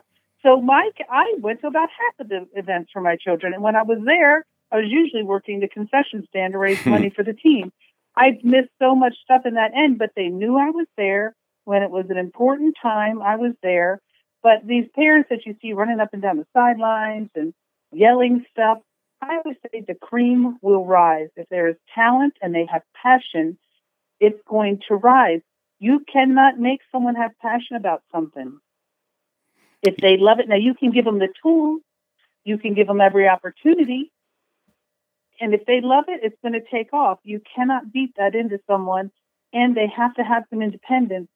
Are they just doing it because you're there, or are they doing it without you there and learning new skills about how to take care of it without you always being there? Oh, how many times you hear a parent say, "My son, he loves football. My son, he loves baseball," and it's like your son is 4. Like let's relax for a second. We don't know what the guy likes yet. Yeah. And that's the same son that when he's 12 is telling his dad, "I'm never playing any of these sports ever again." Yeah. Yeah. Free play. My husband will get a lot of emails from people. I remember this one in particular, maybe a year or two ago. The woman's like, "My son, this and that," and you'd have thought he was like a high school senior. He turned out to be like 8 years old or something. She wanted this massive cookie, and my husband said, "Yeah, just some free play. Have them go outside, climb a tree, learn to jump off a fence and take a landing without twisting your ankle. Absorb some impact. Learn, free play is what your kid needs at this point. He doesn't need a professional weightlifting coach at 5 to 8 years old." Yeah, we need some perspective too, because like for me, I learned a lot of my lessons in the gym. Maybe my son and maybe my daughter, they're going to learn their lessons somewhere else. Maybe they're going to have a different perspective on life. Maybe they're going to have a different feeling about life. I grew up way different than the way that they're growing up right now. All I can do is love them, show them that I'm there, try to make the best decisions for them as much as I can. And you can't really do much else. Neither one of my children are into sports. And I'm kind of sitting there scratching my head. I'm like, how do I teach them about just hard work and pushing through? Because you get that activity a lot of times through something physical, and you can do a job and you can work hard and you can be on time and you can do these things. But for me, it's been such a great experience with it being physical. I almost don't understand anything different. But now I'm seeing my son, who's 14. He's with our next door neighbor, which is my pops, my dad. And he's over there raking leaves and earning money. And I'm just sitting there going, would you look at that? Like he's figuring it out on his own. He's figuring out, he's figuring, he's finding it himself. He doesn't need, all I can do is be there for him, tell him I love him and help him with whatever I can help him with. But I can't really make him do anything that he doesn't want to do. No, but you can stress, to me, there's a difference between sports and doing things for your health. Right. Everybody should maintain a healthy body. Those are very important. That's going to, your quality of life as you get older. And if you've ever seen anyone that you love deteriorate before your eyes, and then you see other people who are well past that age, and it has come down to taking care of their health and being physical, which is different than sports. So some people just don't have that competitive want to beat somebody, but yet you have to help draw out a passion about their health aspect. And it might just be hiking with your dog. Some people love, like I like to run. I like to run deep woods with my dogs. My favorite thing to do. If my family comes, wow, that's a bonus. My husband loves to lift. Peter likes to throw. Everybody has their own little thing, and you just got to find what they can be passionate about. But playing the cello can be very physical. Right. It's highly demanding in many different ways. Yeah. So from but love them through it. Right, from Utah, what happened from there? 2 years in Utah, had success. This is where the big, to me, the explosiveness of being able to have a platform to really excel from a national level. So my last year at Boise State, Dirk Cutter gets the head football coaching job. We hit it off tremendously right from the beginning. He, again, came in from a bigger school, challenged me. At this point in time, I'd worked with 5 different head football coaches in 5 consecutive years. There's a tremendous amount of turnover. But as Dirk Cutter's success at Boise was starting, my career was ending. It was time for me to move. In 2001, Boise State, those last 2 years, had tremendous success. Dirk Cutter gets hired at Arizona State and asked me to come on to be his strength coach for the football team. So this was the first time I would take a job and specifically work with the football program. And that was a monster move at that point in time in 2001. It really helped catapult everything professionally. Personally, it was, highest paid job I'd ever had. We're living in Phoenix, Arizona. We got a pool in the backyard. Kids are still fairly young, so it wasn't a big move for school. And we wound up having a 7-year run, which we've been fortunate. We've had some nice runs. We've had a couple of short ones, but we've had some really nice runs in our coaching travels. And that's where, my style of training became more nationally known. And again, you're exposed to more. The larger your school you get to, the more utilization of funding you had. You had more available at your hands. We built a 16,000 square foot weight room that was put in Sports Illustrated as the best weight room in the country at the time. Damn. We like to say that we kind of started this arms race of gigantic weight rooms in the college and university setting. We hired great staff. I mean, some tremendous strength coaches. And was that at ASU? Yes. Who are some of the guys that are still, how many people are professional in the professional ranks or even coaching on the college level that you mentored? Well, there's quite a few. I mean, but the group out of the top guys, the guys that come off. So we have obviously a lot of guys know through me and you and Jesse Burdick and all that crew. Mark Uyama, who's with the Minnesota Vikings. Right. Ben Hilgert, who's with Virginia Tech. Josh Storms, who's with Memphis. Leanne Blind, who's actually one of the head coaches for Olympic sports at Arizona State now. If you're powerlifting fame, she's a multi-time IPF world champion. Oh, wow. She's well over 400 pounds. She competed in World's Strongest Women. She's a USA Powerlifting Hall of Famer. I think her best bench at the 80 kilogram class is 424 pounds in competition. Wow. That's huge.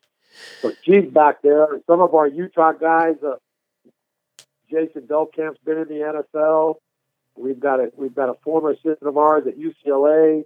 Yeah, we've got a tremendous amount of people at the smaller. I don't like to say smaller, but Division I and Division II universities, high schools, private settings. Yeah, we've got them all over. We've got World's Strongest Man. We got Director of Optimization that's on it. I mean, right. They're all over the place. We, when you were at Arizona State, there was this famous seminar that happened in Las Vegas, Nevada, and it was very rare for Louis Simmons to ever leave Columbus, Ohio. And at the seminar, which was like in the basement of, I think the Bellagio, was it? Is that what it was? Venetian. Yeah, The storage Venetian. room of the- This gem of a seminar popped up, and it was Louis Simmons, and it was Mel Siff, the author of the book Super Training. And I went there. My wife was the breadwinner for our family for many years, and she surprised me with getting me this seminar. But you purchased me this seminar and the flight out there and hotel and everything. I was super excited to go to it. I loved all the stuff that I ever saw come out of Westside Barbell. And I was a fan of Mel Siff, even though I had no idea what the hell he was ever talking about. So I go to this seminar and meet a guy that I was communicating with online, a guy named Nico Falciano, I think it's how you say his name. Feliciano, yeah. And he introduces me to none other than Coach House. And we went to this seminar that was like nobody knows about in the basement. And there was like 5, 6 other stud strength coaches that were there as well. Yeah, well, that's what I think it was. Nico, who just went for 3 days with a fanny pack and a toothbrush, didn't pack anything else. It was me, you. That's when we met. J.L. Holsworth was there. Yep. Mark Fuyama, Cheyenne Petrie, Tom Vislinsky, and Buddy Morris. Yeah, it was like Hall of Fame of strength coaches going on there. It was amazing. That's when you were back. That's when you were just starting your wrestling career. You weighed about 220. Yep. That was way before Smelly was Smelly, I guess. Yeah. That was also, at that seminar, I was thumbing through at a little. We had a break, an intermission lunch type thing. I start thumbing through the book Super Training. I'm checking it out. And Mel Siff walks by and he's like, "Oh, you thinking about getting the book?" I said, "Yeah, I got to, run to the ATM." I'm trying to think of an excuse. I did want to buy the book, but I just didn't have enough dough on me. I wasn't actually going to buy it, but I was interested to see what was in it. I heard so many people talk about it. And I closed the book and he goes, "You know what?" He goes, "Give me your hand." And I put my hand out and he shakes it and he goes, "The book's yours." He's like, "I think it'll come in handy. I think you'll really like it." And I was like, "Oh my God, I really appreciate that. Thank you so much." And it was only a few months later, I think, that Mel Siff ended up passing away. And so when I had the opportunity to have my own gym and give it a name, everybody's like, "Well, what's the name of the gym?" I said, "Super Training." And the rest is history. Yeah. The story of Super Training Gym. The strongest gym in the West, man. The strongest gym in the West. That's right. All right, so you're at Utah. How do we bop over from Utah to Louisville? We're at Arizona. So we're at Arizona State now. Bowl game. The bowl, yeah. We went to, how did that work? Holiday Bowl. Oh, to Louisville, yeah. So after 8 years at Arizona, 7 years at Arizona State, our last year there was a coaching change. We got to stay on. At that point in time, I was been very fortunate. I was retained by every head coach when we've had a coaching change. But again, as you know, sometimes it's time to go, and the Louisville opportunity came up actually while we were at the bowl game in San Diego at the Holiday Bowl. At a fortune teller, we were walking through the park. No way. And we don't do fortune. Honest to God, we don't fortune teller people. Yeah, we did. Yeah. She stops us and starts to tell him some things, and tells him he's got a big coaching change coming up. It's going to be really cool. Tells him the name of the 2 new bosses. She doesn't say where it's at. And we're like, okay, great, because you're having a great run at I'm still busy. Yeah, I might still be there. And you're not planning anything, and it was really weird. Yeah, my son had just started high school. They had a brand new school out in Gilbert, Arizona. He wound up king of the castle there. Starting quarterback, killing it. They're going to build the whole program around him. I'm not looking to go anywhere. And get a phone call, and we start talking, and the lady got the names right. Yeah, I mean, like the head coach, and the athletic director. Wow, it was very weird. Yeah, we made the move, and it was like I said, that was the time to get us closer to home, closer to family. And actually, our families were able to visit us more. And long story short, we didn't win enough games, and we got first time I was ever fired, or actually weren't even really fired. Just not retained, which means getting fired. everybody else was fired, and they had you We were on we, for a couple we, months. Yeah. we were not retained. You know, So, that's a good lesson. okay. That's a good lesson. I think a lot of times people think if you just work really hard and you put in a great effort, that everything's just going to work out. And we've seen that time and time again.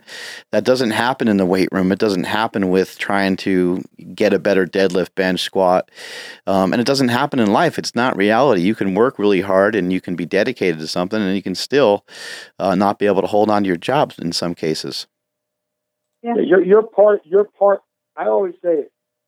You might not be the biggest part, but you're either part of the problem or part of the solution. And obviously, as well as our guys trained, and I will say this: in my 19 years as a college strength and conditioning coach, the two of our better years as a staff of training athletes occurred at the University of Louisville. But in the end, for various reasons, we didn't win enough games. We were all let go. When I look back at stuff and self-critique myself, there were certain things that I could have probably have done as an advisory role to the head coach and to other coaches, and giving them more feedback into ways that we could have been more successful. So I look at, okay, where did I mess this thing up? And might have not, whether it would have mattered or not, I took it upon myself to look at what could I have done better in my role in that leadership type of position that may have given us a longer run. In the end, as we know, it has nothing to do with the job you do. It has to do with relationships. And I did not have a relationship with the coach coming in, so obviously he's going to bring in a guy that he trusts to be in that position. I have no ill will. Like everybody goes, oh, well, you pissed so-and-so got the job. I go, he didn't hire himself. And it's like anything else. It's an opportunity. Generally, the opportunities arise when other people move on from that job. And a lot of times it's getting fired. And it sucks that you're replacing. Yeah. So you might replace somebody you know. It's a very small world. It's a tough deal. I mean, there's only so many jobs out there. So you have to be, understanding of that. That's like I tell people all the time. At this point in my career, and with the support of my wife, I'm actually glad I got fired because we know we can survive. Like personally as a couple, financially, fantastic. Yeah, I mean it was hard financially. We had all the financial woes that anybody would have. How are you going to make this payment? How are you going to make that one? Where do you cut corners? Who's going to suffer? The kids? But we never tore each other apart. We just kept working at it, and it was a good. I know that the relationship we built can last anything if we lasted through that without tearing each other apart, and we never did. We always. Yeah, it just proves that, and again, it goes back to what I said earlier in the conversation. You have to make sure your significant other, spouse, wife, husband, whatever. They have to understand what it means to be in this deal. Like it's all when it's all going good and you're at the bowl game, getting bowl gifts and hanging out or going to Super Bowls. That thing could change in a second. And you're packing up offices and turning in key cards. Right.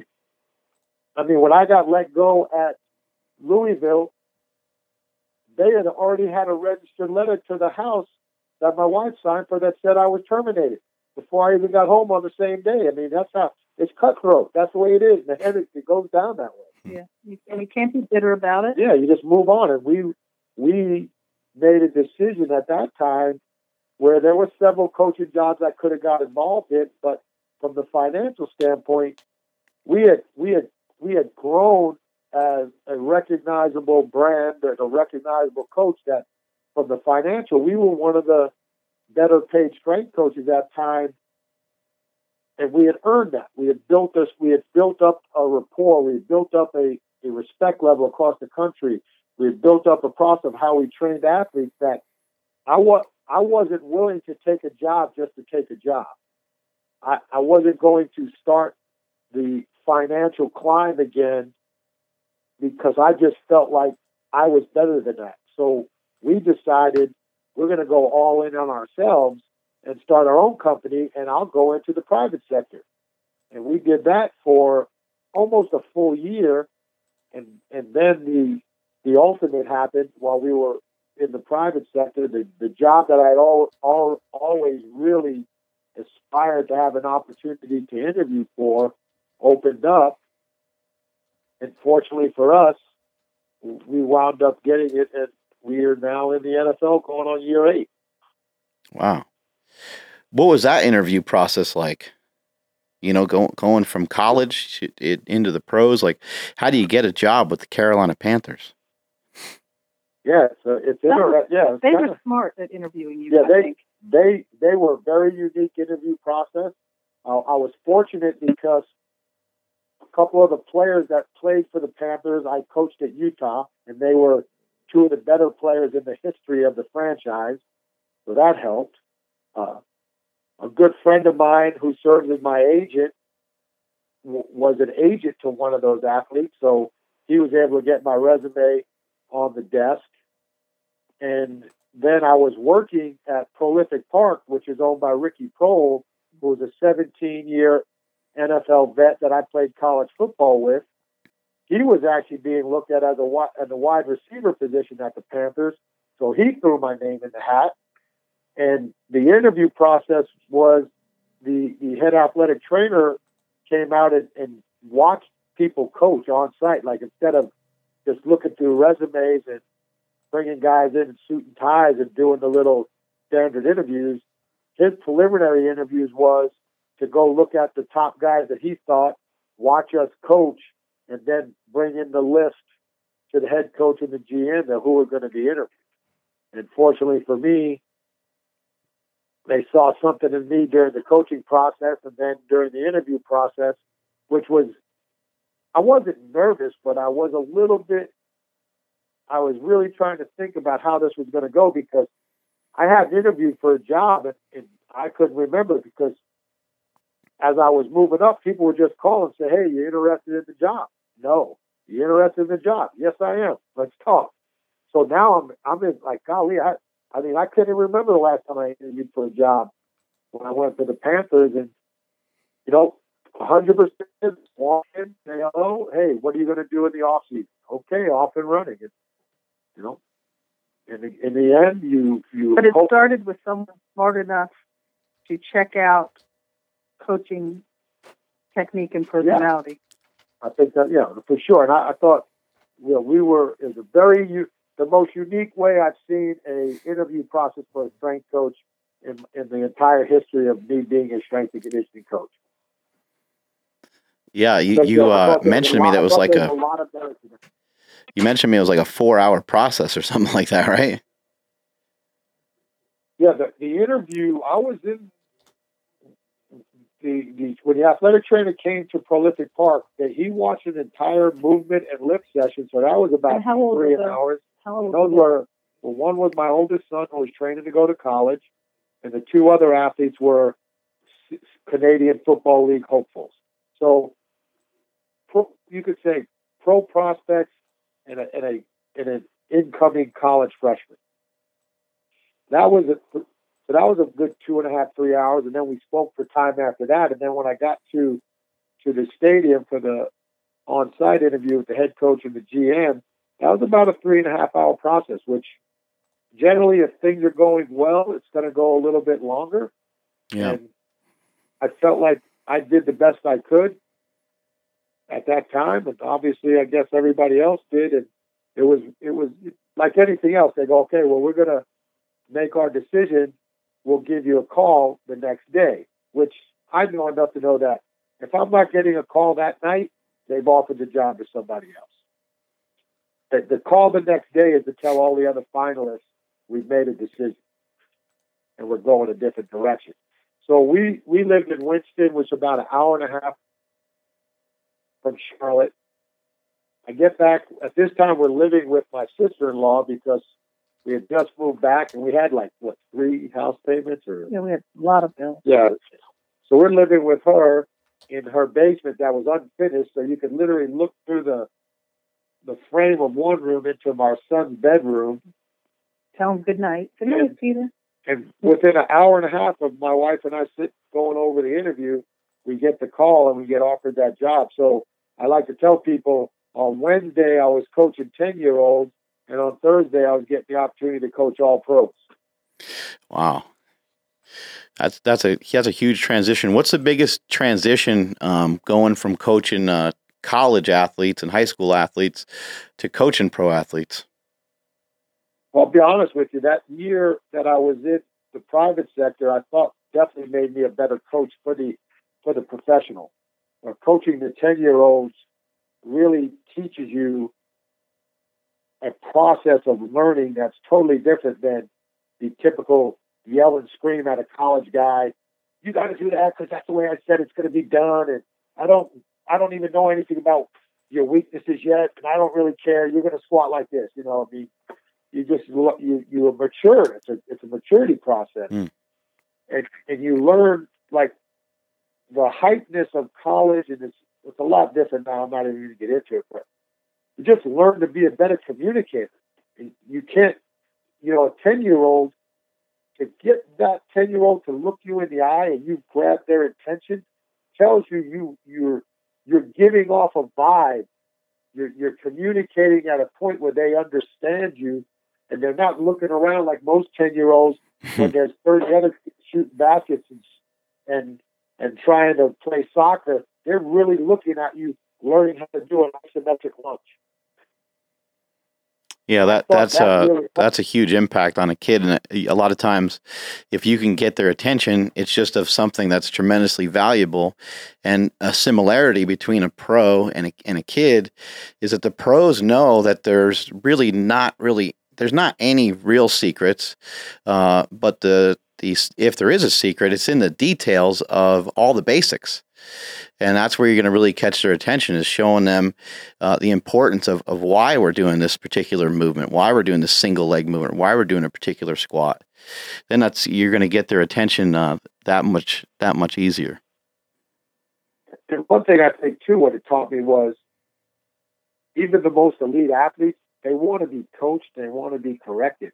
I remember early on, I got in right before the lockout, so I didn't have a real first off season, but I got 2 weeks before they got locked out, and just teaching him just teaching a lot of guys. Like, one of the first things I want to do is see guys squat, and just teaching them with 135 pounds and watching, you could almost see their eyes like eureka moments. Like, oh, I've never felt my body. I've never felt it. I've never felt it like that in squat because, as you know, he's a pro. He's good. You don't have to coach those guys. Just go squat. Well, I wanted them to see that, hey, I know what I'm talking about. Because that was my way. I had to earn their respect. I wasn't an ex-pro athlete. I had to find ways to earn their respect. One of them is trying to show them what I know and simplifying that so they can get the return, as well as also knowing when I don't know something, to be truthful with them and tell them, I don't know that, but I know somebody who does. Let's find out, because you don't want to try to snowball a pro athlete, right? Because they know enough, and they know enough people too that they'll check you. And if you try to fill them with some BS, and they check you, and they know you with BS, they're not going to trust you.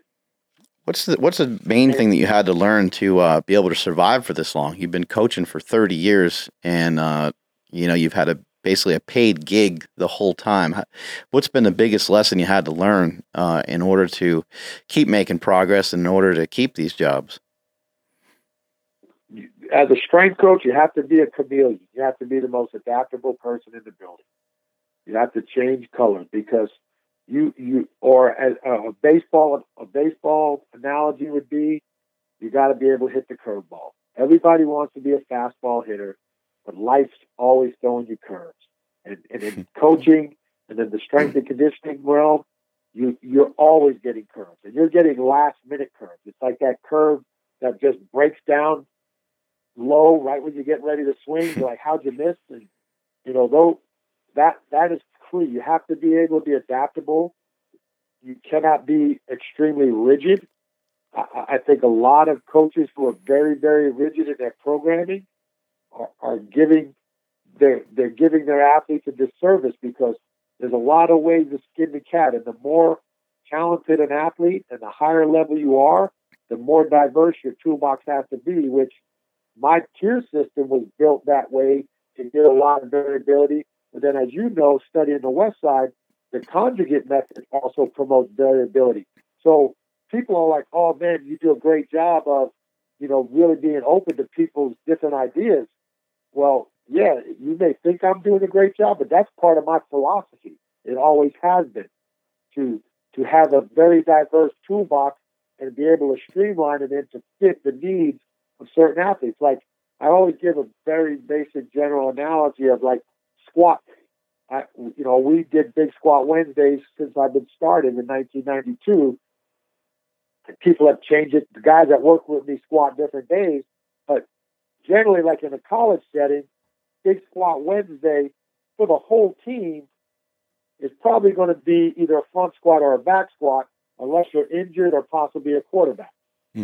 Where Big Squat Wednesday in our program, you might see 4 or 5 different variations of squats. You might see guys on a pitch shark bell squat. You might see guys on a Wenning bell squat. You might see guys doing safety bar traditional squat. You might see them doing safety bar front squat. You might see guys doing barbell squat. You may be seeing guys doing a 2 kettlebell anterior loaded squat. You may see a guy do a barbell split squat. But at the end of the day, Big Squat Wednesday is still Big Squat Wednesday. It's just a different Big Squat Wednesday. What's up with this Friday pump session? Don't you have a set training session where the guys get to kind of go in there and just blast out their biceps and stuff like that? Yeah, that's a Friday gun show led by our linebacker crew, Luke Keekley and his crew. We'll have anywhere between 15 and 20 guys on Fridays. Listen, man, I got to get in on that training session. I got to get in on one of those jacked and tan workouts. We got to figure this out, House. The problem is they're trying to get jacked, but all of them got farmer's tans because they got to wear their jerseys. They got to understand the tan is 50% of it. Oh, I know. It makes you look twice as big. That's the fun session of the week because that's their session. Like, we'll give them a little direction, but they're in there just makes it. I want them to be like I'm a big believer in you guys have trained and structure your whole life. Right. Go out and have some fun once in a while in the weight room. Right. What's been the biggest change? What's been the biggest change in terms of recovery over the years? I think that when I look at strength training, it doesn't seem like a ton of things have changed, but things have changed in terms of recovery. I mean, people are learning more all the time about hydration and their sleep and how we can better recover from these tough workouts. And in the NFL, man, how are you recovering from these games? Yeah. As we all know now, more people and the real smarter ones, I think the first thing the professional athlete learns is how much nutrition helps in recovery. Like early on in your career, you're living that, you may not be settled down yet, so you're eating out a lot, and then all of a sudden, 2 years later, you're hiring a chef, and you're speaking more to the nutritionist. Sleep has shot out of the cannon in the last 2 or 3 years. Yeah, everybody's talking about sleep, but then you have the modalities, hot and cold contrast. A lot of people now using the Normatec as a great way for, recovery. Right. A lot of guys do a lot of soft tissue work. Massage therapy seems to be high. Some people believe in the cryo units, the cryotherapy. Me personally, my number one go-to for just overall stress relief, if you want to call it CNS regen, is I like going to the float tank. Yeah. I've heard good things. I've never tried it. What do you feel that does for you? For me, it's just, like I said, it's a complete 1 hour of me getting into a frame of mind and shut down, sensory deprivation. I mean, the first time I went in the tank, I'm a little claustrophobic. I had a panic attack, anxiety, couldn't do it. And now I use an open float room, but just my drive in there, I know, man, I'm going to be feeling great when I come out of here. It's just complete relax, and a true sense of like you can almost feel like the weight being lifted off your Yes, shoulders. because you're a person who is so structured with every minute of your day planned out a week ahead of time, that to not have any sensory, that seems like that would be very beneficial. Even if you wanted sensory, there's none coming in to interrupt you in any way. Because I think there's a lot of merit to that. Yes. Yeah. And then in terms of in terms of training, that's what I try to share with people all the time too, is like, we don't have to spend thousands of dollars and we don't have to spend all this time investing and thinking about recovery if we just train properly. We still have to recover from the workouts, and nutrition and sleep. There's still important things, but if we just don't train like an idiot, then we can take out at least that variable. But I will 100% say you're correct in that statement, because since I've kind of altered my training plans and have become more diligent in just, I don't want to say, like I call it meathead mobility and stuff. Right. But that's recovery in itself. Like one of the things I've learned at my age is I would prefer not to train in the weight room 2 days in a row. I need a day where I'm going to go in the gym. I'm going to do some movement. I'm going to do some conditioning. I'm going to do, I might do, that in itself is improved my ability to recover from workouts. I used to go in the cold tub. I used to ice my knees. I used to do this. I hardly do any of that. My only real outside recovery is once a week, if I can get it scheduled, or once every other week. I do enjoy the float tank, but I used to ice my knees every day. I used to go in the cold tub contrast every day. I do none of that. Most of my recovery is the day after a lift. I'm going to do some type of mobility work. I'm going to do some type of conditioning. I might do some soft self-myofascial release with some foam rollers and softball work. But for the most part, my training is my recovery. Who's the toughest athlete you ever worked with? Toughest athlete? Yeah. What is that question from Kingsbury? No, just I got to fire out a couple questions to you. Is Kingsbury one of the toughest? No, but Kingsbury was a good dude, man. He fought the good fight. When he went through the walk-on tryout, we used to try to break fools off, and man, his partner had a hard time, but he fought the good fight, man. We kept him on. He was a good teammate, a good guy to have around. I'm very, very happy. I think he's doing a great job on his podcast. God, yeah. The Anna Academy is doing great, and what a great fit that is for him to be with Aubrey Marcus. I think it's a match made in heaven right there. Yeah, so toughest guy. Well, that's easy. Steve Smith. I knew you were going to say that. Yeah. I played with Steve Smith at Santa Monica City College. Played football with him, and he crushed me too. He just absolutely leveled me. He blocked me on one. So what happened was a few weeks prior, he caught the ball over the middle, and I don't know what the hell's going on. I'm just like, I'm a linebacker. I'm at Santa Monica City College, my first year playing any sort of college football, and I'm excited. I'm like, oh, I got an opportunity to hit somebody. Practice, you don't have that many opportunities to really clobber somebody, and his hands are over his head and stuff. And I'm like, I'm going all in. I'm going to be aggressive, and I nailed him, and the coaches flipped out. They're like, this is Steve Smith. They're going nuts, and I'm like, I don't know who Steve Smith. I don't even know what you're talking about. I don't understand. I don't have any idea how good this guy is. I just leveled him. Well, it was about, 2 weeks later, our quarterback is scrambling, rolling out of the pocket, and man, he leveled the ever living crap out of me. He just annihilated me.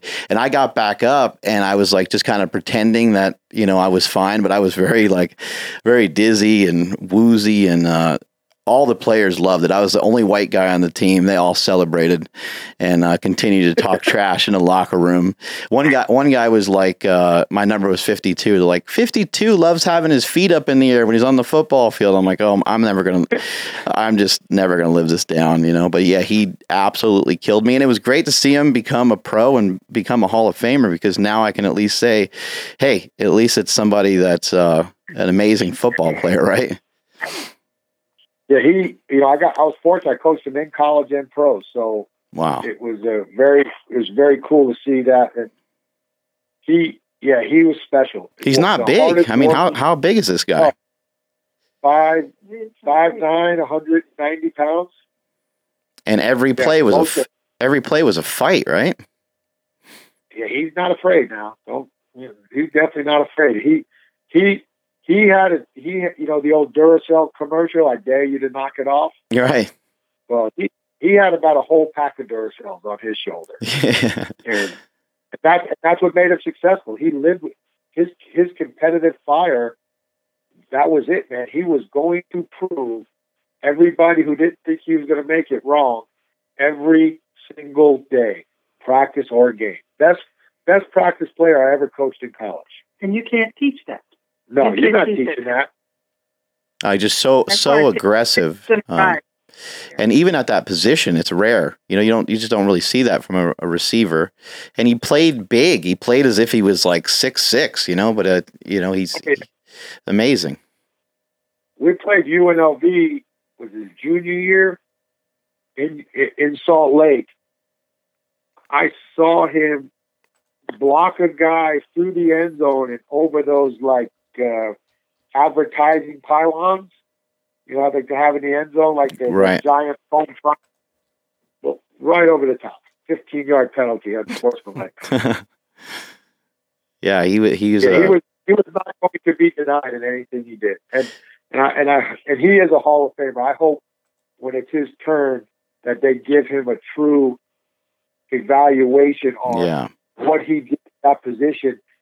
And his numbers are Hall of Fame worthy, but the fact that he did it in such a unique way and in a stature that's not looked at as most of these 6'2", 6'3" type wideouts. I mean, he played 6'10", and he was 5'9". Yeah, he wasn't flashy. He played almost like very angry. He just was fired up all the time. Oh yeah, 100. But a great guy off the field, man. Great family. What about good people? What about athletic wise? Who's the biggest freak? There's probably a couple of them. Well, Steve's up there. Couple of kids, guys wouldn't know. We had a kid at Arizona State named Terry Richardson, who, golly, he was tremendously athletic. Boise State, I had a couple. I had a kid, a tight end, Dave Stahelski, had a 402 hang clean, 650 squat. Wow. 415 bench, 38.5 vert. He ran the 40 and 4.53 and had a short shuttle at 405. So, oh my God. That was in the early 90s. So he was a freak. Louisville, I had a kid, Scott Long, who was a tremendous athlete, a wide receiver. Those guys stick out. Those guys stick out right away. But I mean, if I went through the rosters, those guys, Terrell Suggs was tremendously athletic. Some of my big offensive linemen were tremendously athletic. But those guys, like when you look at like measurables, they stuck out in the weight room world as far as measurables. Mm-hmm. What's your kind of overall philosophy with some of these guys when it comes to, people always just kind of think of strength, but it is strength and conditioning, and there's a lot to account for. So, what's kind of the overall picture with the Carolina Panthers in terms of what they're doing? So I always base my strength cycles off of what my goals in the running plan are, and it's very condensed in the NFL because the amount of time we have available to us is so much less than the college setting where you have 8 weeks of off season, 6 weeks of spring, 12 weeks of summer. We have 5 weeks to get them ready for OTAs and then they're gone for 6. They've been gone for like 2.5 months. We get them on site for about a 9-week program. 5 of them are like spring football. 4 spring football minicamp. We'll have them for about 5, and then phase 2, our coaches will be available to them also on the field, and then they're gone for 5 weeks. Then it's training camp. So it's a totally different model than I've ever had because of the small amount of time with them. But we always look at it: field work first, strength work inside second, and try to build the components of the field work for that day to tie in with what we're doing in the weight room. So, for example, on Wednesday, on the day we squat, we do no linear or lateral type of real running. That's more of a plyometric type response day. So we'll go through a thorough warm up where we'll do an activation period, a core period, dynamic flex period, in-place mobility period, and then we'll go into, depending on the levels, like we break our groups up into outside the box, front 7, level 2, and then front 7. So I'll have the interior. My assistant, Brett Neighbor, has the level 2, and then Jason Bengucci has the outside the box, and then they design their programs slightly different than mine because their athletes are different than mine. Right. So we may do low impact, lower body plyos, and they may do a little bit more demanding, and then we'll do a lot more upper body type plyometric type of deal. So it's very it ties into what we look at from a conditioning standpoint versus strength, or field work is a better way to say it. And we try to tie in the components the best we can. So on Tuesday, which is our accessory day in the weight room, which is for guys who follow the West Side and those types of models, is your really day of weak point building. That's our big conditioning day because it's a very light day in the weight room, so we can invest more time in standard type of conditioning modalities to build up the anaerobic base they need to participate in the game.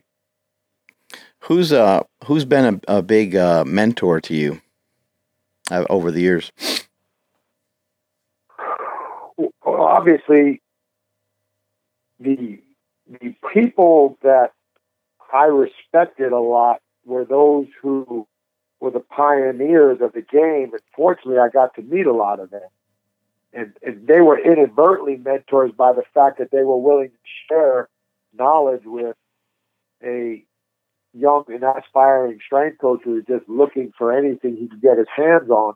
So besides the coaches that I was fortunate to work with, the 2 big strength coaches early in my career that I was really mesmerized with were Mike Gentry at Virginia Tech, and then John Gamble, who was a world champion powerlifter and world's strongest man competitor. Yeah. And he was at the University of Virginia at the time. Those were the 2 guys that were one of the first 2 guys that sent me their strength programs. And man, I studied those things meticulously. They just trying to figure out the exercises and why and the hows. And back then, that was a big thing to a young strength coach reaching out and trying to find his path and trying to find his journey and trying to establish himself and to be a creative and innovative mind in the field, that these people were willing to give me information just because I wrote them a letter telling them I was a young strength coach trying to get better.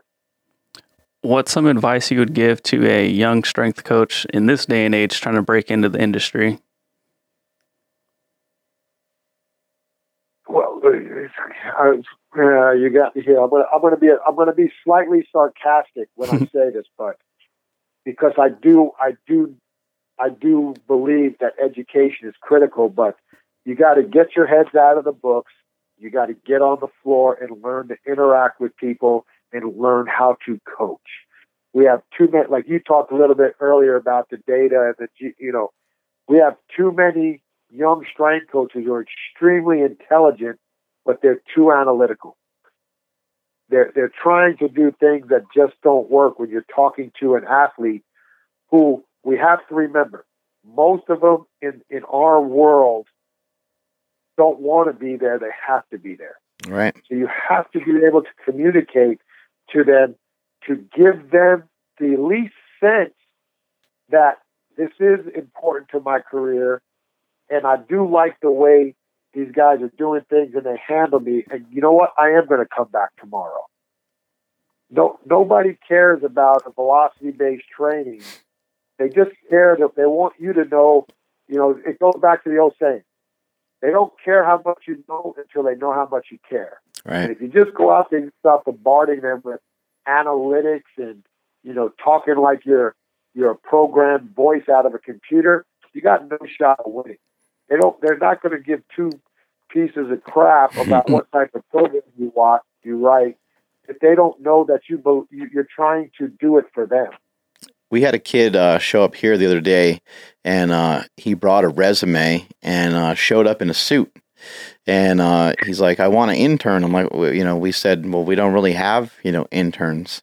We don't need anybody to do anything like that, And he's just like, I want to learn more about strength and conditioning, And so we're like, oh, okay, well, that's fine. Well, you can work out with us. The gym's free. Anyway, the kid keeps showing up, and he keeps kind of hanging around us. He keeps asking questions, and he's alert.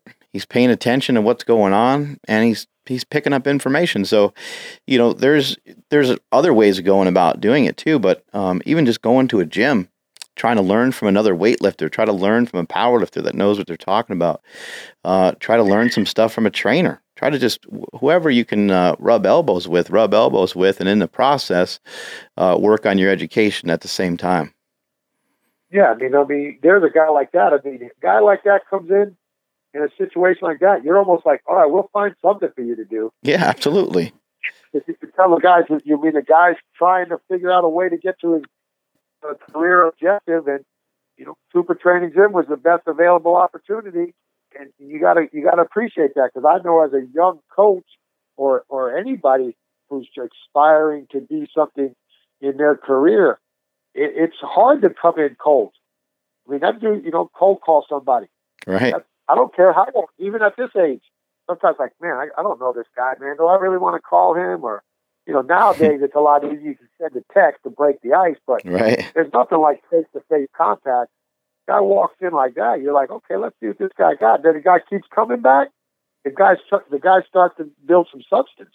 Right. Okay, yeah, this might guy have a little something to him. Yeah, he already has what it takes. You got another question, Andrew? Yeah, just thinking back on some of the best athletes that you've worked with, do any of them have any habits in common? Across the board, is there something that some of the best, that you can kind of see like I say, yeah, like some habits that they have, across the board? Is there something that you can kind of pick out or pinpoint and be like, oh, Cam does this, and then you can think back, oh, so and so at Arizona State did that. Is there some kind of common ground? Yeah, not afraid to put in the work. The guys who are successful, even the most talented, somehow or some way they're putting in work. Now, it may not always be like they're great weight room guys or stuff that are directly relate to myself, but their trade is their trade. Like I always tell people, and I learned a lot from guys like Steve Smith and Terrell Suggs, who dominated on the football field, and they were, marginal in the weight room because, in some ways they were like, well, I'm a football player. And they understood it. They did the best they could, but, they were my two best players, but they weren't my two best weight room guys. Right. But when it came to their trade, nobody was going to outwork those guys on the field. So, and it's just like anything else. You look at basketball players and with strength and conditioning. Kevin Garnett can't bench 185. He's one of the greatest players ever to play basketball. Why? Because he works his trade like no other. Right. So there's merit to that. So, and I've had a lot of great players who have worked extremely hard in the weight room too. I mean, I don't want to throw the weight room under the bus, but if you're looking at one aspect, is the effort that guys put in and how they put it in. Some guys are going to expend more effort into the specific preparation of their sport. Some guys are going to spend more emphasis on the general physical preparation of the sport. But at the end of the day, when those guys show up, you know one thing for sure. It's 100% I'm all in to get better. Or they don't show up at all, because that means they're not 100% all in. And the guys who last have substance are the guys who understand and have figured out how to maintain a certain level of excellence, and it always has something to do with their ability to put in the work and the time. Especially because like the draft is coming up. Has anybody, for better or for worse, changed your opinion based on their performance at the combine? Yeah, that's a good question, because you hear that the combine can't hurt you or help you, but then yet you'll see guys jump up boards and you'll hear, well, he had a really good pro day workout, or he had a really good combine. So in the truth, I would say, although people will tell you, yeah, the combine can affect you. I mean, you got guys, because now you have to go back and look at the tape and say, okay, this guy plays like this, but his numbers at the combine say he shouldn't play like this. So you start trying to connect dots. Why is this? Like, you see the guy who dominates as an offensive lineman, but he runs a 5.8 40 and bench presses 14 reps at 225. And you're trying to figure out, wait, this doesn't match. So now this guy's going to get graded down because of combine numbers when he's flat back and everybody out there. So I always go back to, and this was from a personal note, when my oldest son was getting recruited for colleges, and we would send out tape, it became a height, weight, speed thing with him.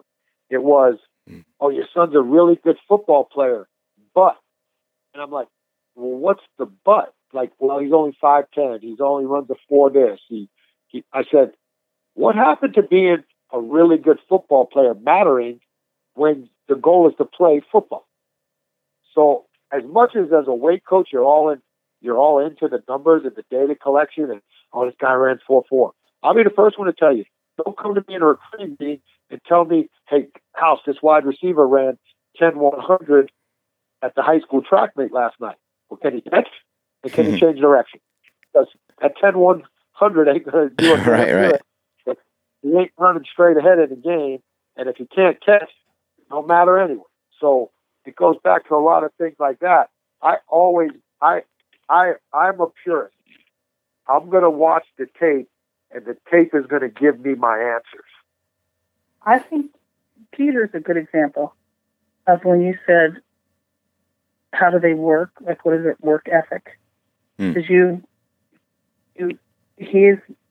have one son that just could do anything. You gave him any ball, he was already like a superstar day one. And then our youngest son was going to make himself one. He had nice talent. It's not like he was clumsy or anything, but he just wasn't magic from the get-go. That he was going to turn himself into what he needed to be. And so I used to always tell my husband, you better keep an eye on that one. Don't sleep on Peter. He's going to do it. He's dominating. That's kind of like a little Steve Smithy right there. Yeah. When it comes to some of the training, you guys were mentioning being strict on the squat and making sure people are squatting below parallel. Does that always matter a lot with your athletes? Because, I mean, some people just have range of motion issues. Sometimes we're dealing with athletes that just got some really long limbs, and it's difficult. So what do you do with some of these guys? Yeah, we take them to their natural squat depth. So, and fortunately for us, ours is still pretty solid, and I think that's because we do a good job in our movement work. Right. We're doing a lot of banded activation work. We do a lot of movement, dynamic. And again, I think a lot of that happens because we do that before we enter the weight room. We go about an hour on the field and to an hour in the strength room. So it's a 2-hour process. But again, I'm a big believer in that. I've done research with Dr. Matt Ray on squat depth and transferability into athletic performance. It's like anything else. Do you have to catch it clean with an athlete? Because catching it clean is part of a sport. Mm. And squatting to below parallel is part of the sport of powerlifting. And it's not really a prerequisite to being an all-pro in the NFL. But right. I always believe that, when you lose your ability to bend and move, that's when you'll lose your job in the NFL. You have to be able to bend and move. So from an offensive lineman standpoint, obviously a guy who's 6'9", he may have some issues getting to what we would consider quality depth. But if my whole thing is the pattern, if the guy can open up his hips, his knees track in line with the shin, we're eliminating butt wink, a very good spinal position and posture. And I'm okay if the guy's not hamstring, if he's hamstring parallel versus top of the thigh parallel. I'm envisioning solid mechanics.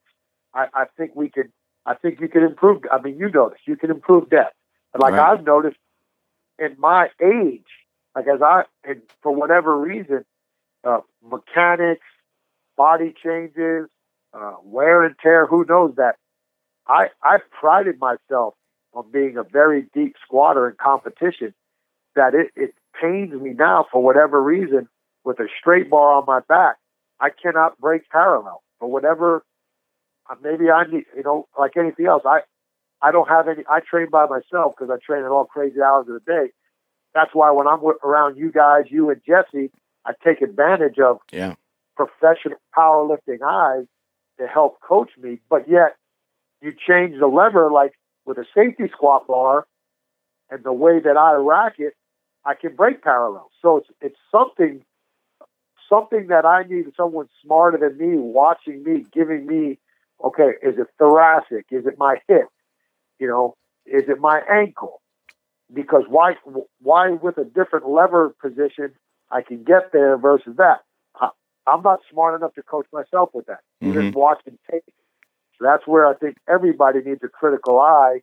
And if you're to me, I'm chasing stuff in my training that's way different than when I was trying to be as strong as I could as a competitive powerlifter. People go, man, what, you competing still? I go, yeah, I'm going to do some odd. I was telling you on the text, I'm going to do an odd lift meet because I like to compete and I like to do things that at least give me some sense of accomplishment. I mean, you kind of follow my path. For 3 years, I was chasing. I wanted to deadlift 500 again. I wanted to deadlift 550 years old. And everybody's like, "Oh, is that your best ever?" I go, "No, I've pulled 600 several times." "Oh, then why is 500 important?" I said, "Because it's important now. That's my now. That's my now strength." And I missed it. I missed it a year ago at 50, and then I came back at 51 and did it. And a lot of it was when I was out of California and got to work with you and Jesse, and you guys being very helpful and giving me tips, and then listening to Ed Cohn send me tips, and Matt Wenning send me tips and drills and this and that, and it all came together on this past February that I got to do it, and now again, my windows of opportunity are very narrow because of my schedule, and just happened that this odd lift meet is on a weekend I can do, and I'm going to go mess around and do some odd lift training. When you do your squats, you have the bar kind of high or have the bar low? Where do you have it? For barbell? Yeah. Yeah, I was say I'm a low bar squatter. I've tried high, and I know I was getting better when I was out there the last time, but like I said, it's hard to judge where. Yeah, I don't. Like, my wife hadn't watched me barbell squat in a while.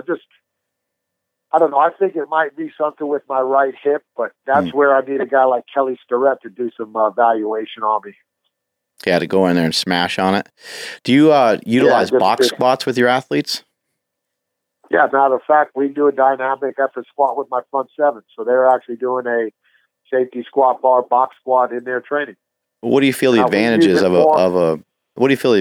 a box squat?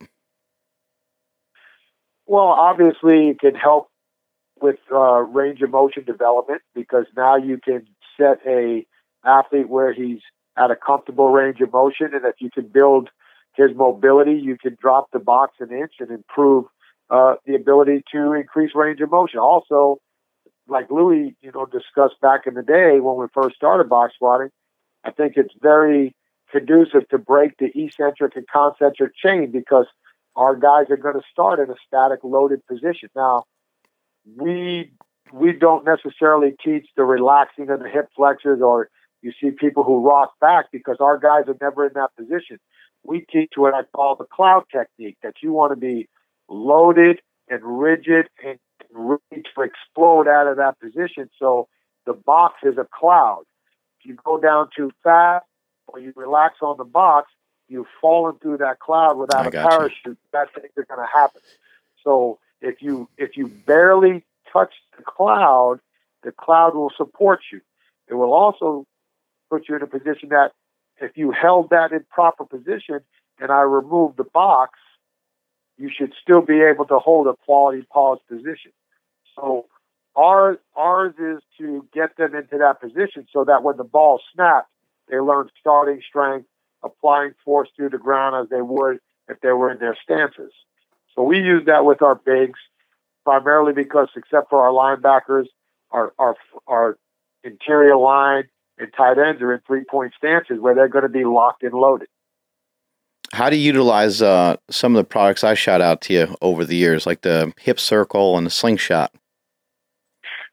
Hip circles are friggin', they're money. We use the slingshot in cases. I'll go first with the slingshots, because we'll use those for guys who are coming off shoulder injuries as a progression to get them back to full range of motion. So we'll use board pressing, and then the first comeback after shoulder surgery, when they're starting to do full range of motion barbell movements, will be with a slingshot. Are they kind of like, what the heck is this thing? Because they get to lift more weight. They kind of get fired. They kind of get excited by it. Oh yeah, we have not used. See, that's one. We've not gone to that level yet, where we're like, all right, we're going to go overload. Right. My guys are freaky strong, and I'm not gonna lie to anybody. I'm a little hesitant to let some of these dudes take off in that manner. That's why we'll use it more for guys coming off injury or guys who are seasoned 10-year plus vets that we just need to help save their joints during the season. Oddly enough, I don't really use it for that purpose either. I don't go all crazy in it all that often. Yeah, I mean, I see you guys use it a lot I've seen you use it for like back offsets. Yeah, I use it a lot for extra work, extra volume. And then the slingshot, the hip circles are huge. We use that for all types of lateral band work. Like we've done a program to work on lateral mechanics and gluten and groin strength and flexibility, where we'll do like a suicide shuffle with them, with our offensive linemen in a pass setting situation. So say, you're going to shuffle five yards back, kick slide 5 yards, return to the finish line, 3 yards back, 1 yard back, and do movement patterns like that to enhance resistance. You use that with a goblet squat or 2 kettlebell squat, tremendous amount of activation in the glutes and hips. And that's a really good position for linemen, especially offensive linemen, because you can almost simulate hand position and you can work different range of motion and squatting patterns, keeping the knees out, track a huge amount of contraction of the glutes and glutes and hips while you have the kettlebells. You put your hands in a position almost like you're in a pass protection position. Right. And then, the typical clam, we use them for all. Yeah, the hip circles are extremely popular with our guys. A lot of our, what we call reboot and activation work are done with hip circles. What's something that you learned, over this long career? Like, what are some words to live by, or a great quote that you that you've stood by for a long time, whether you've learned it from your parents, your wife, another coach, just something that you can kind of lean on that always makes everything else make sense to you? When it comes to the training, the best one is just because you can doesn't mean you should. Absolutely. Yeah, I've always liked that one too. And the older I've got is, it's okay to make fun of yourself. I mean, I just think you got to bring some. Our jobs are extremely stressful. They're highly demanding, and you got to let people know you're human too. And like when our guys, like to rib us and have fun. I'm fine with, like, everybody. Hey man, that dude just ripping you off. I'm like, yeah, well, who cares? I don't mind it. I can make fun of myself. How dare they make fun of Coach House? Yeah, my oldest son makes fun of me all the time. So, and my wife, they're good at that. So it's just you just learn that after a while, man. It's serious business, but it's not serious, if that makes sense. Yeah. Yeah, it's something that we have an honor to do, and we live in a country that affords us to allow us to go play around with some weights for a few hours every day, right? Yeah, I mean, that's like I tell people all the time. I mean, like when you see the way our country's structured. I mean, how do you not praise those people who fight for our rights? Absolutely. We get to do. I mean, come on, Mark. I think I speak for you. Have you really worked? I haven't worked a day in my life. I mean, I've been a training coach. Right. I mean, it's like, you go to super training gym and train with all your crew, and that's your job. Like, yeah, you're doing a podcast and you're working on product development, but you're working on product development that's part of lifting crew. Yeah. You're going around the world making a better place to lift. You got everybody that ever knew you on 10-minute walks. I mean, my wife even does some 10-minute walks with me. I mean, but it's helped her out because I'll even take the dog out for a 10-minute walk now. I get so happy you guys send me those videos. I get so excited. I'm like, this is great. Like, that's such a cool thing. It's bringing people together. It's insane to think that, but that's what happens. Hey, let's go on a 10-minute walk together, because it's easier to do things in groups than it is to just go off and do things by yourself all the time. Well, it's different than like saying, hey, let's go for a 30-minute walk. I mean, you hear 10 minutes, you go, oh, that's not that long. And 10 minutes always turns into like 15 minutes. What I always tell everybody is I'm always trying to, super training and some of the stuff I preach is like church. Like, once I get you in there, that's when I'm going to tell you what the real story is. But I'll do anything to get you through the door. You know what I mean? Oh, yeah. Got to lure you in. I appreciate you guys so much. Thank you guys both so much for your time. And Joe, as a man, I really have a ton of respect for you as a family man and as a professional. I love watching what you're doing. I'm motivated and inspired by watching what you're doing. The 500-pound deadlift got me fired up. I love seeing it, man. Just keep it going. Keep it cranking, my man. Well, keep on keeping on for you, Smelly. And like, next year, I got to try to get out there in off-season, train at the new gym, so Little Smokey and Filipino Thunder can see me live and in action. Yeah, those guys have no idea what's coming. Thanks again, Coach. Where can people find you if they want to follow along with what you're doing? The best I'm at Big House Power on Twitter and Instagram. BigHousePower.com is our website. Awesome, guys. I really appreciate it. Catch you guys later. All right, thanks, Mark. Bye. All right. I'm not sure. Did she say she wanted to say something? No, I don't know. I don't think so. I hope not. Yeah, hopefully we didn't hang up on her. Yeah. Maybe they'll call back. If it's that important, hopefully. Anyway, guys, I know that was long-winded, but that is one of the best strength coaches in the world. On top of that, I wanted to mention that I didn't talk to him about like X's and O's. I didn't talk to him about 3 sets of 3 and 10 sets of 2 and these different things. You want to look up stuff like that on Coach House. You can find it all day long. You can buy his book. He has a very successful book that he wrote years and years ago. But the reason why I didn't talk about that is because that's not what led him to be the man that he is today. It's not what led him to the success that he has.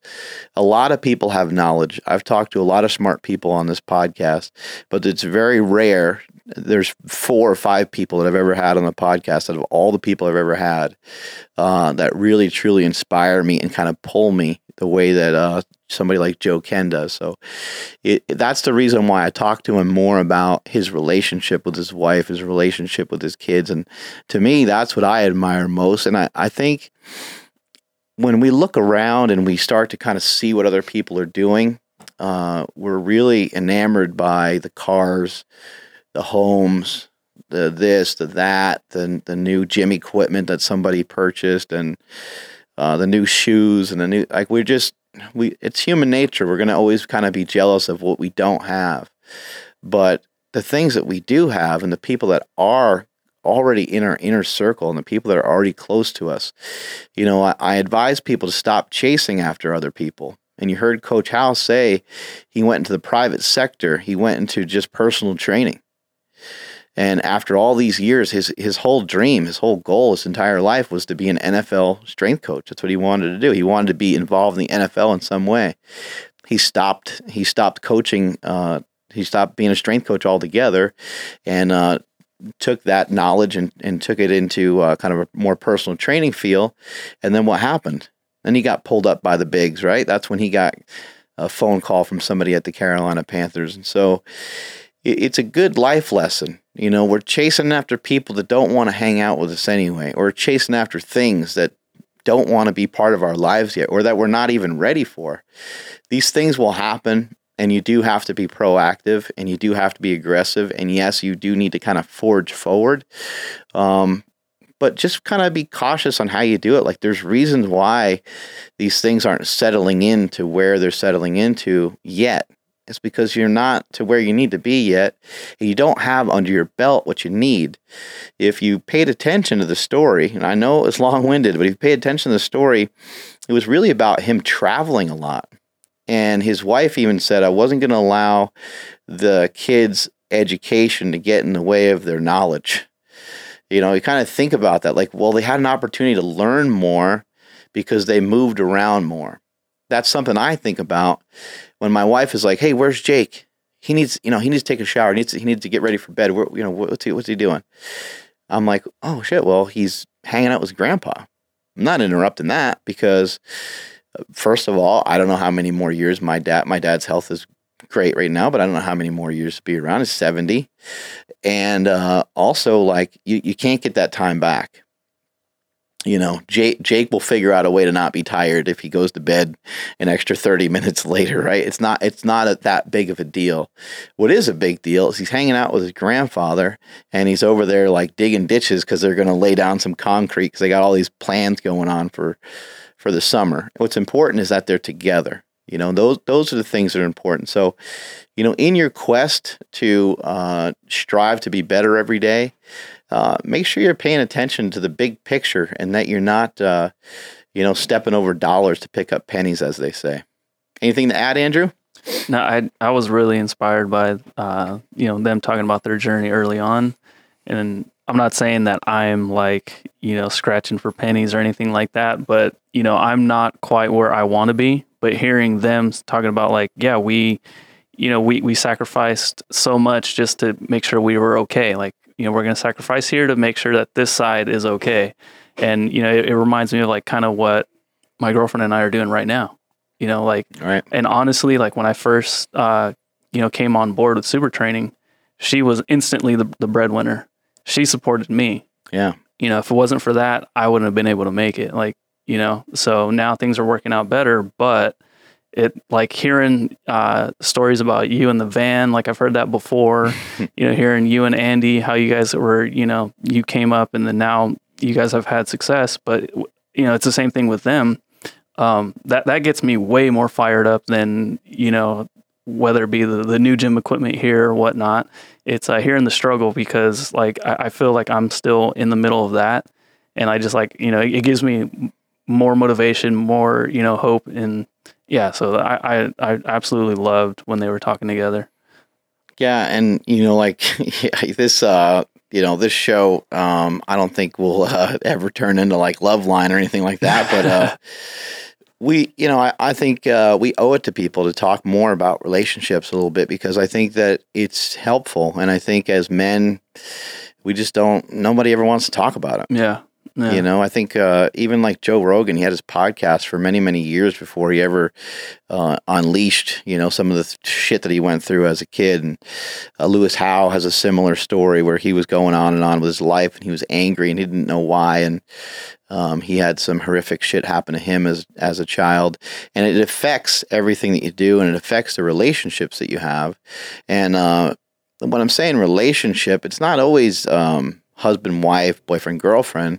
Sometimes it's a relationship that you have with your dad, your mom, even just your next door neighbor, your business associate, your, person that runs your podcast, like all these different things.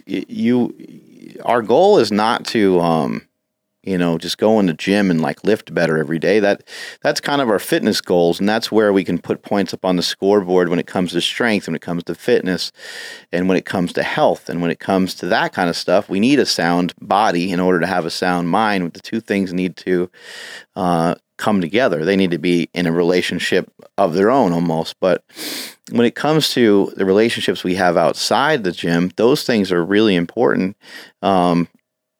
To get us to where we want it to be in life. And those are going to be the things that, you look at Arnold Schwarzenegger. I was sharing with my son the other day. I was saying, he had this heart attack situation, or he had this, extra heart surgery thing going on. And it's really horrific. But all I could think about, and I do think that Arnold has a girlfriend nowadays, but, I don't want to speak out of line too much, but how much does that girl care about him in terms of his first marriage and where that was? And you know what I mean? So anybody that you pick up after you're Arnold Schwarzenegger is not going to be, they're not going to care about you the same. My point is that a lot of these people that we look up to, a lot of them are going to die in a very lonely way.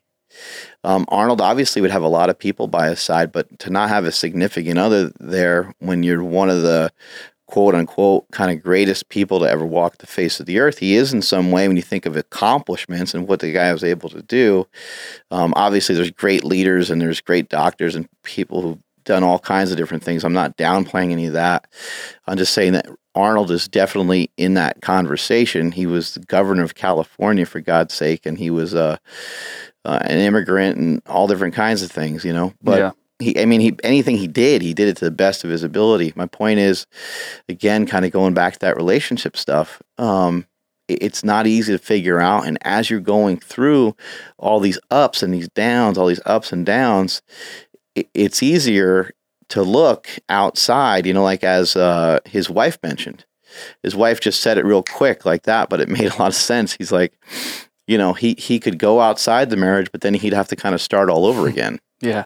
And obviously you can just say that in passing because it doesn't hurt because it didn't actually happen. But, yeah, you do. You would have to start all over again. I mean, where is that going to end? Are you just with different women all the time because it's fun or whatever? As you get older and older, there can be a point where you're like, man, I'd love to just have somebody to sit here with me while I'm watching this movie. Or if you get sick and you end up hospitalized, or they end up whatever the situation is, it's nice to have somebody to be there for, or it's nice to have somebody by your side. Yeah. But yeah, man, that's all I got. Everyone who's listening right now on the live stream, we will be back with the greatest of all time. I just saw him. He's in the building, Ed Cohn. Give us till probably about 2:15. There you go. I'll say 2:15 p.m. We are on the West Coast, the left coast, the right coast. I don't know. Best Coast. Best Toast. Ooh. 2.5 hours we went with Coach House, I think. That was awesome. That's a all-time PR. There you go. All right, guys. Strength is never weakness. Weakness is never strength. Bye.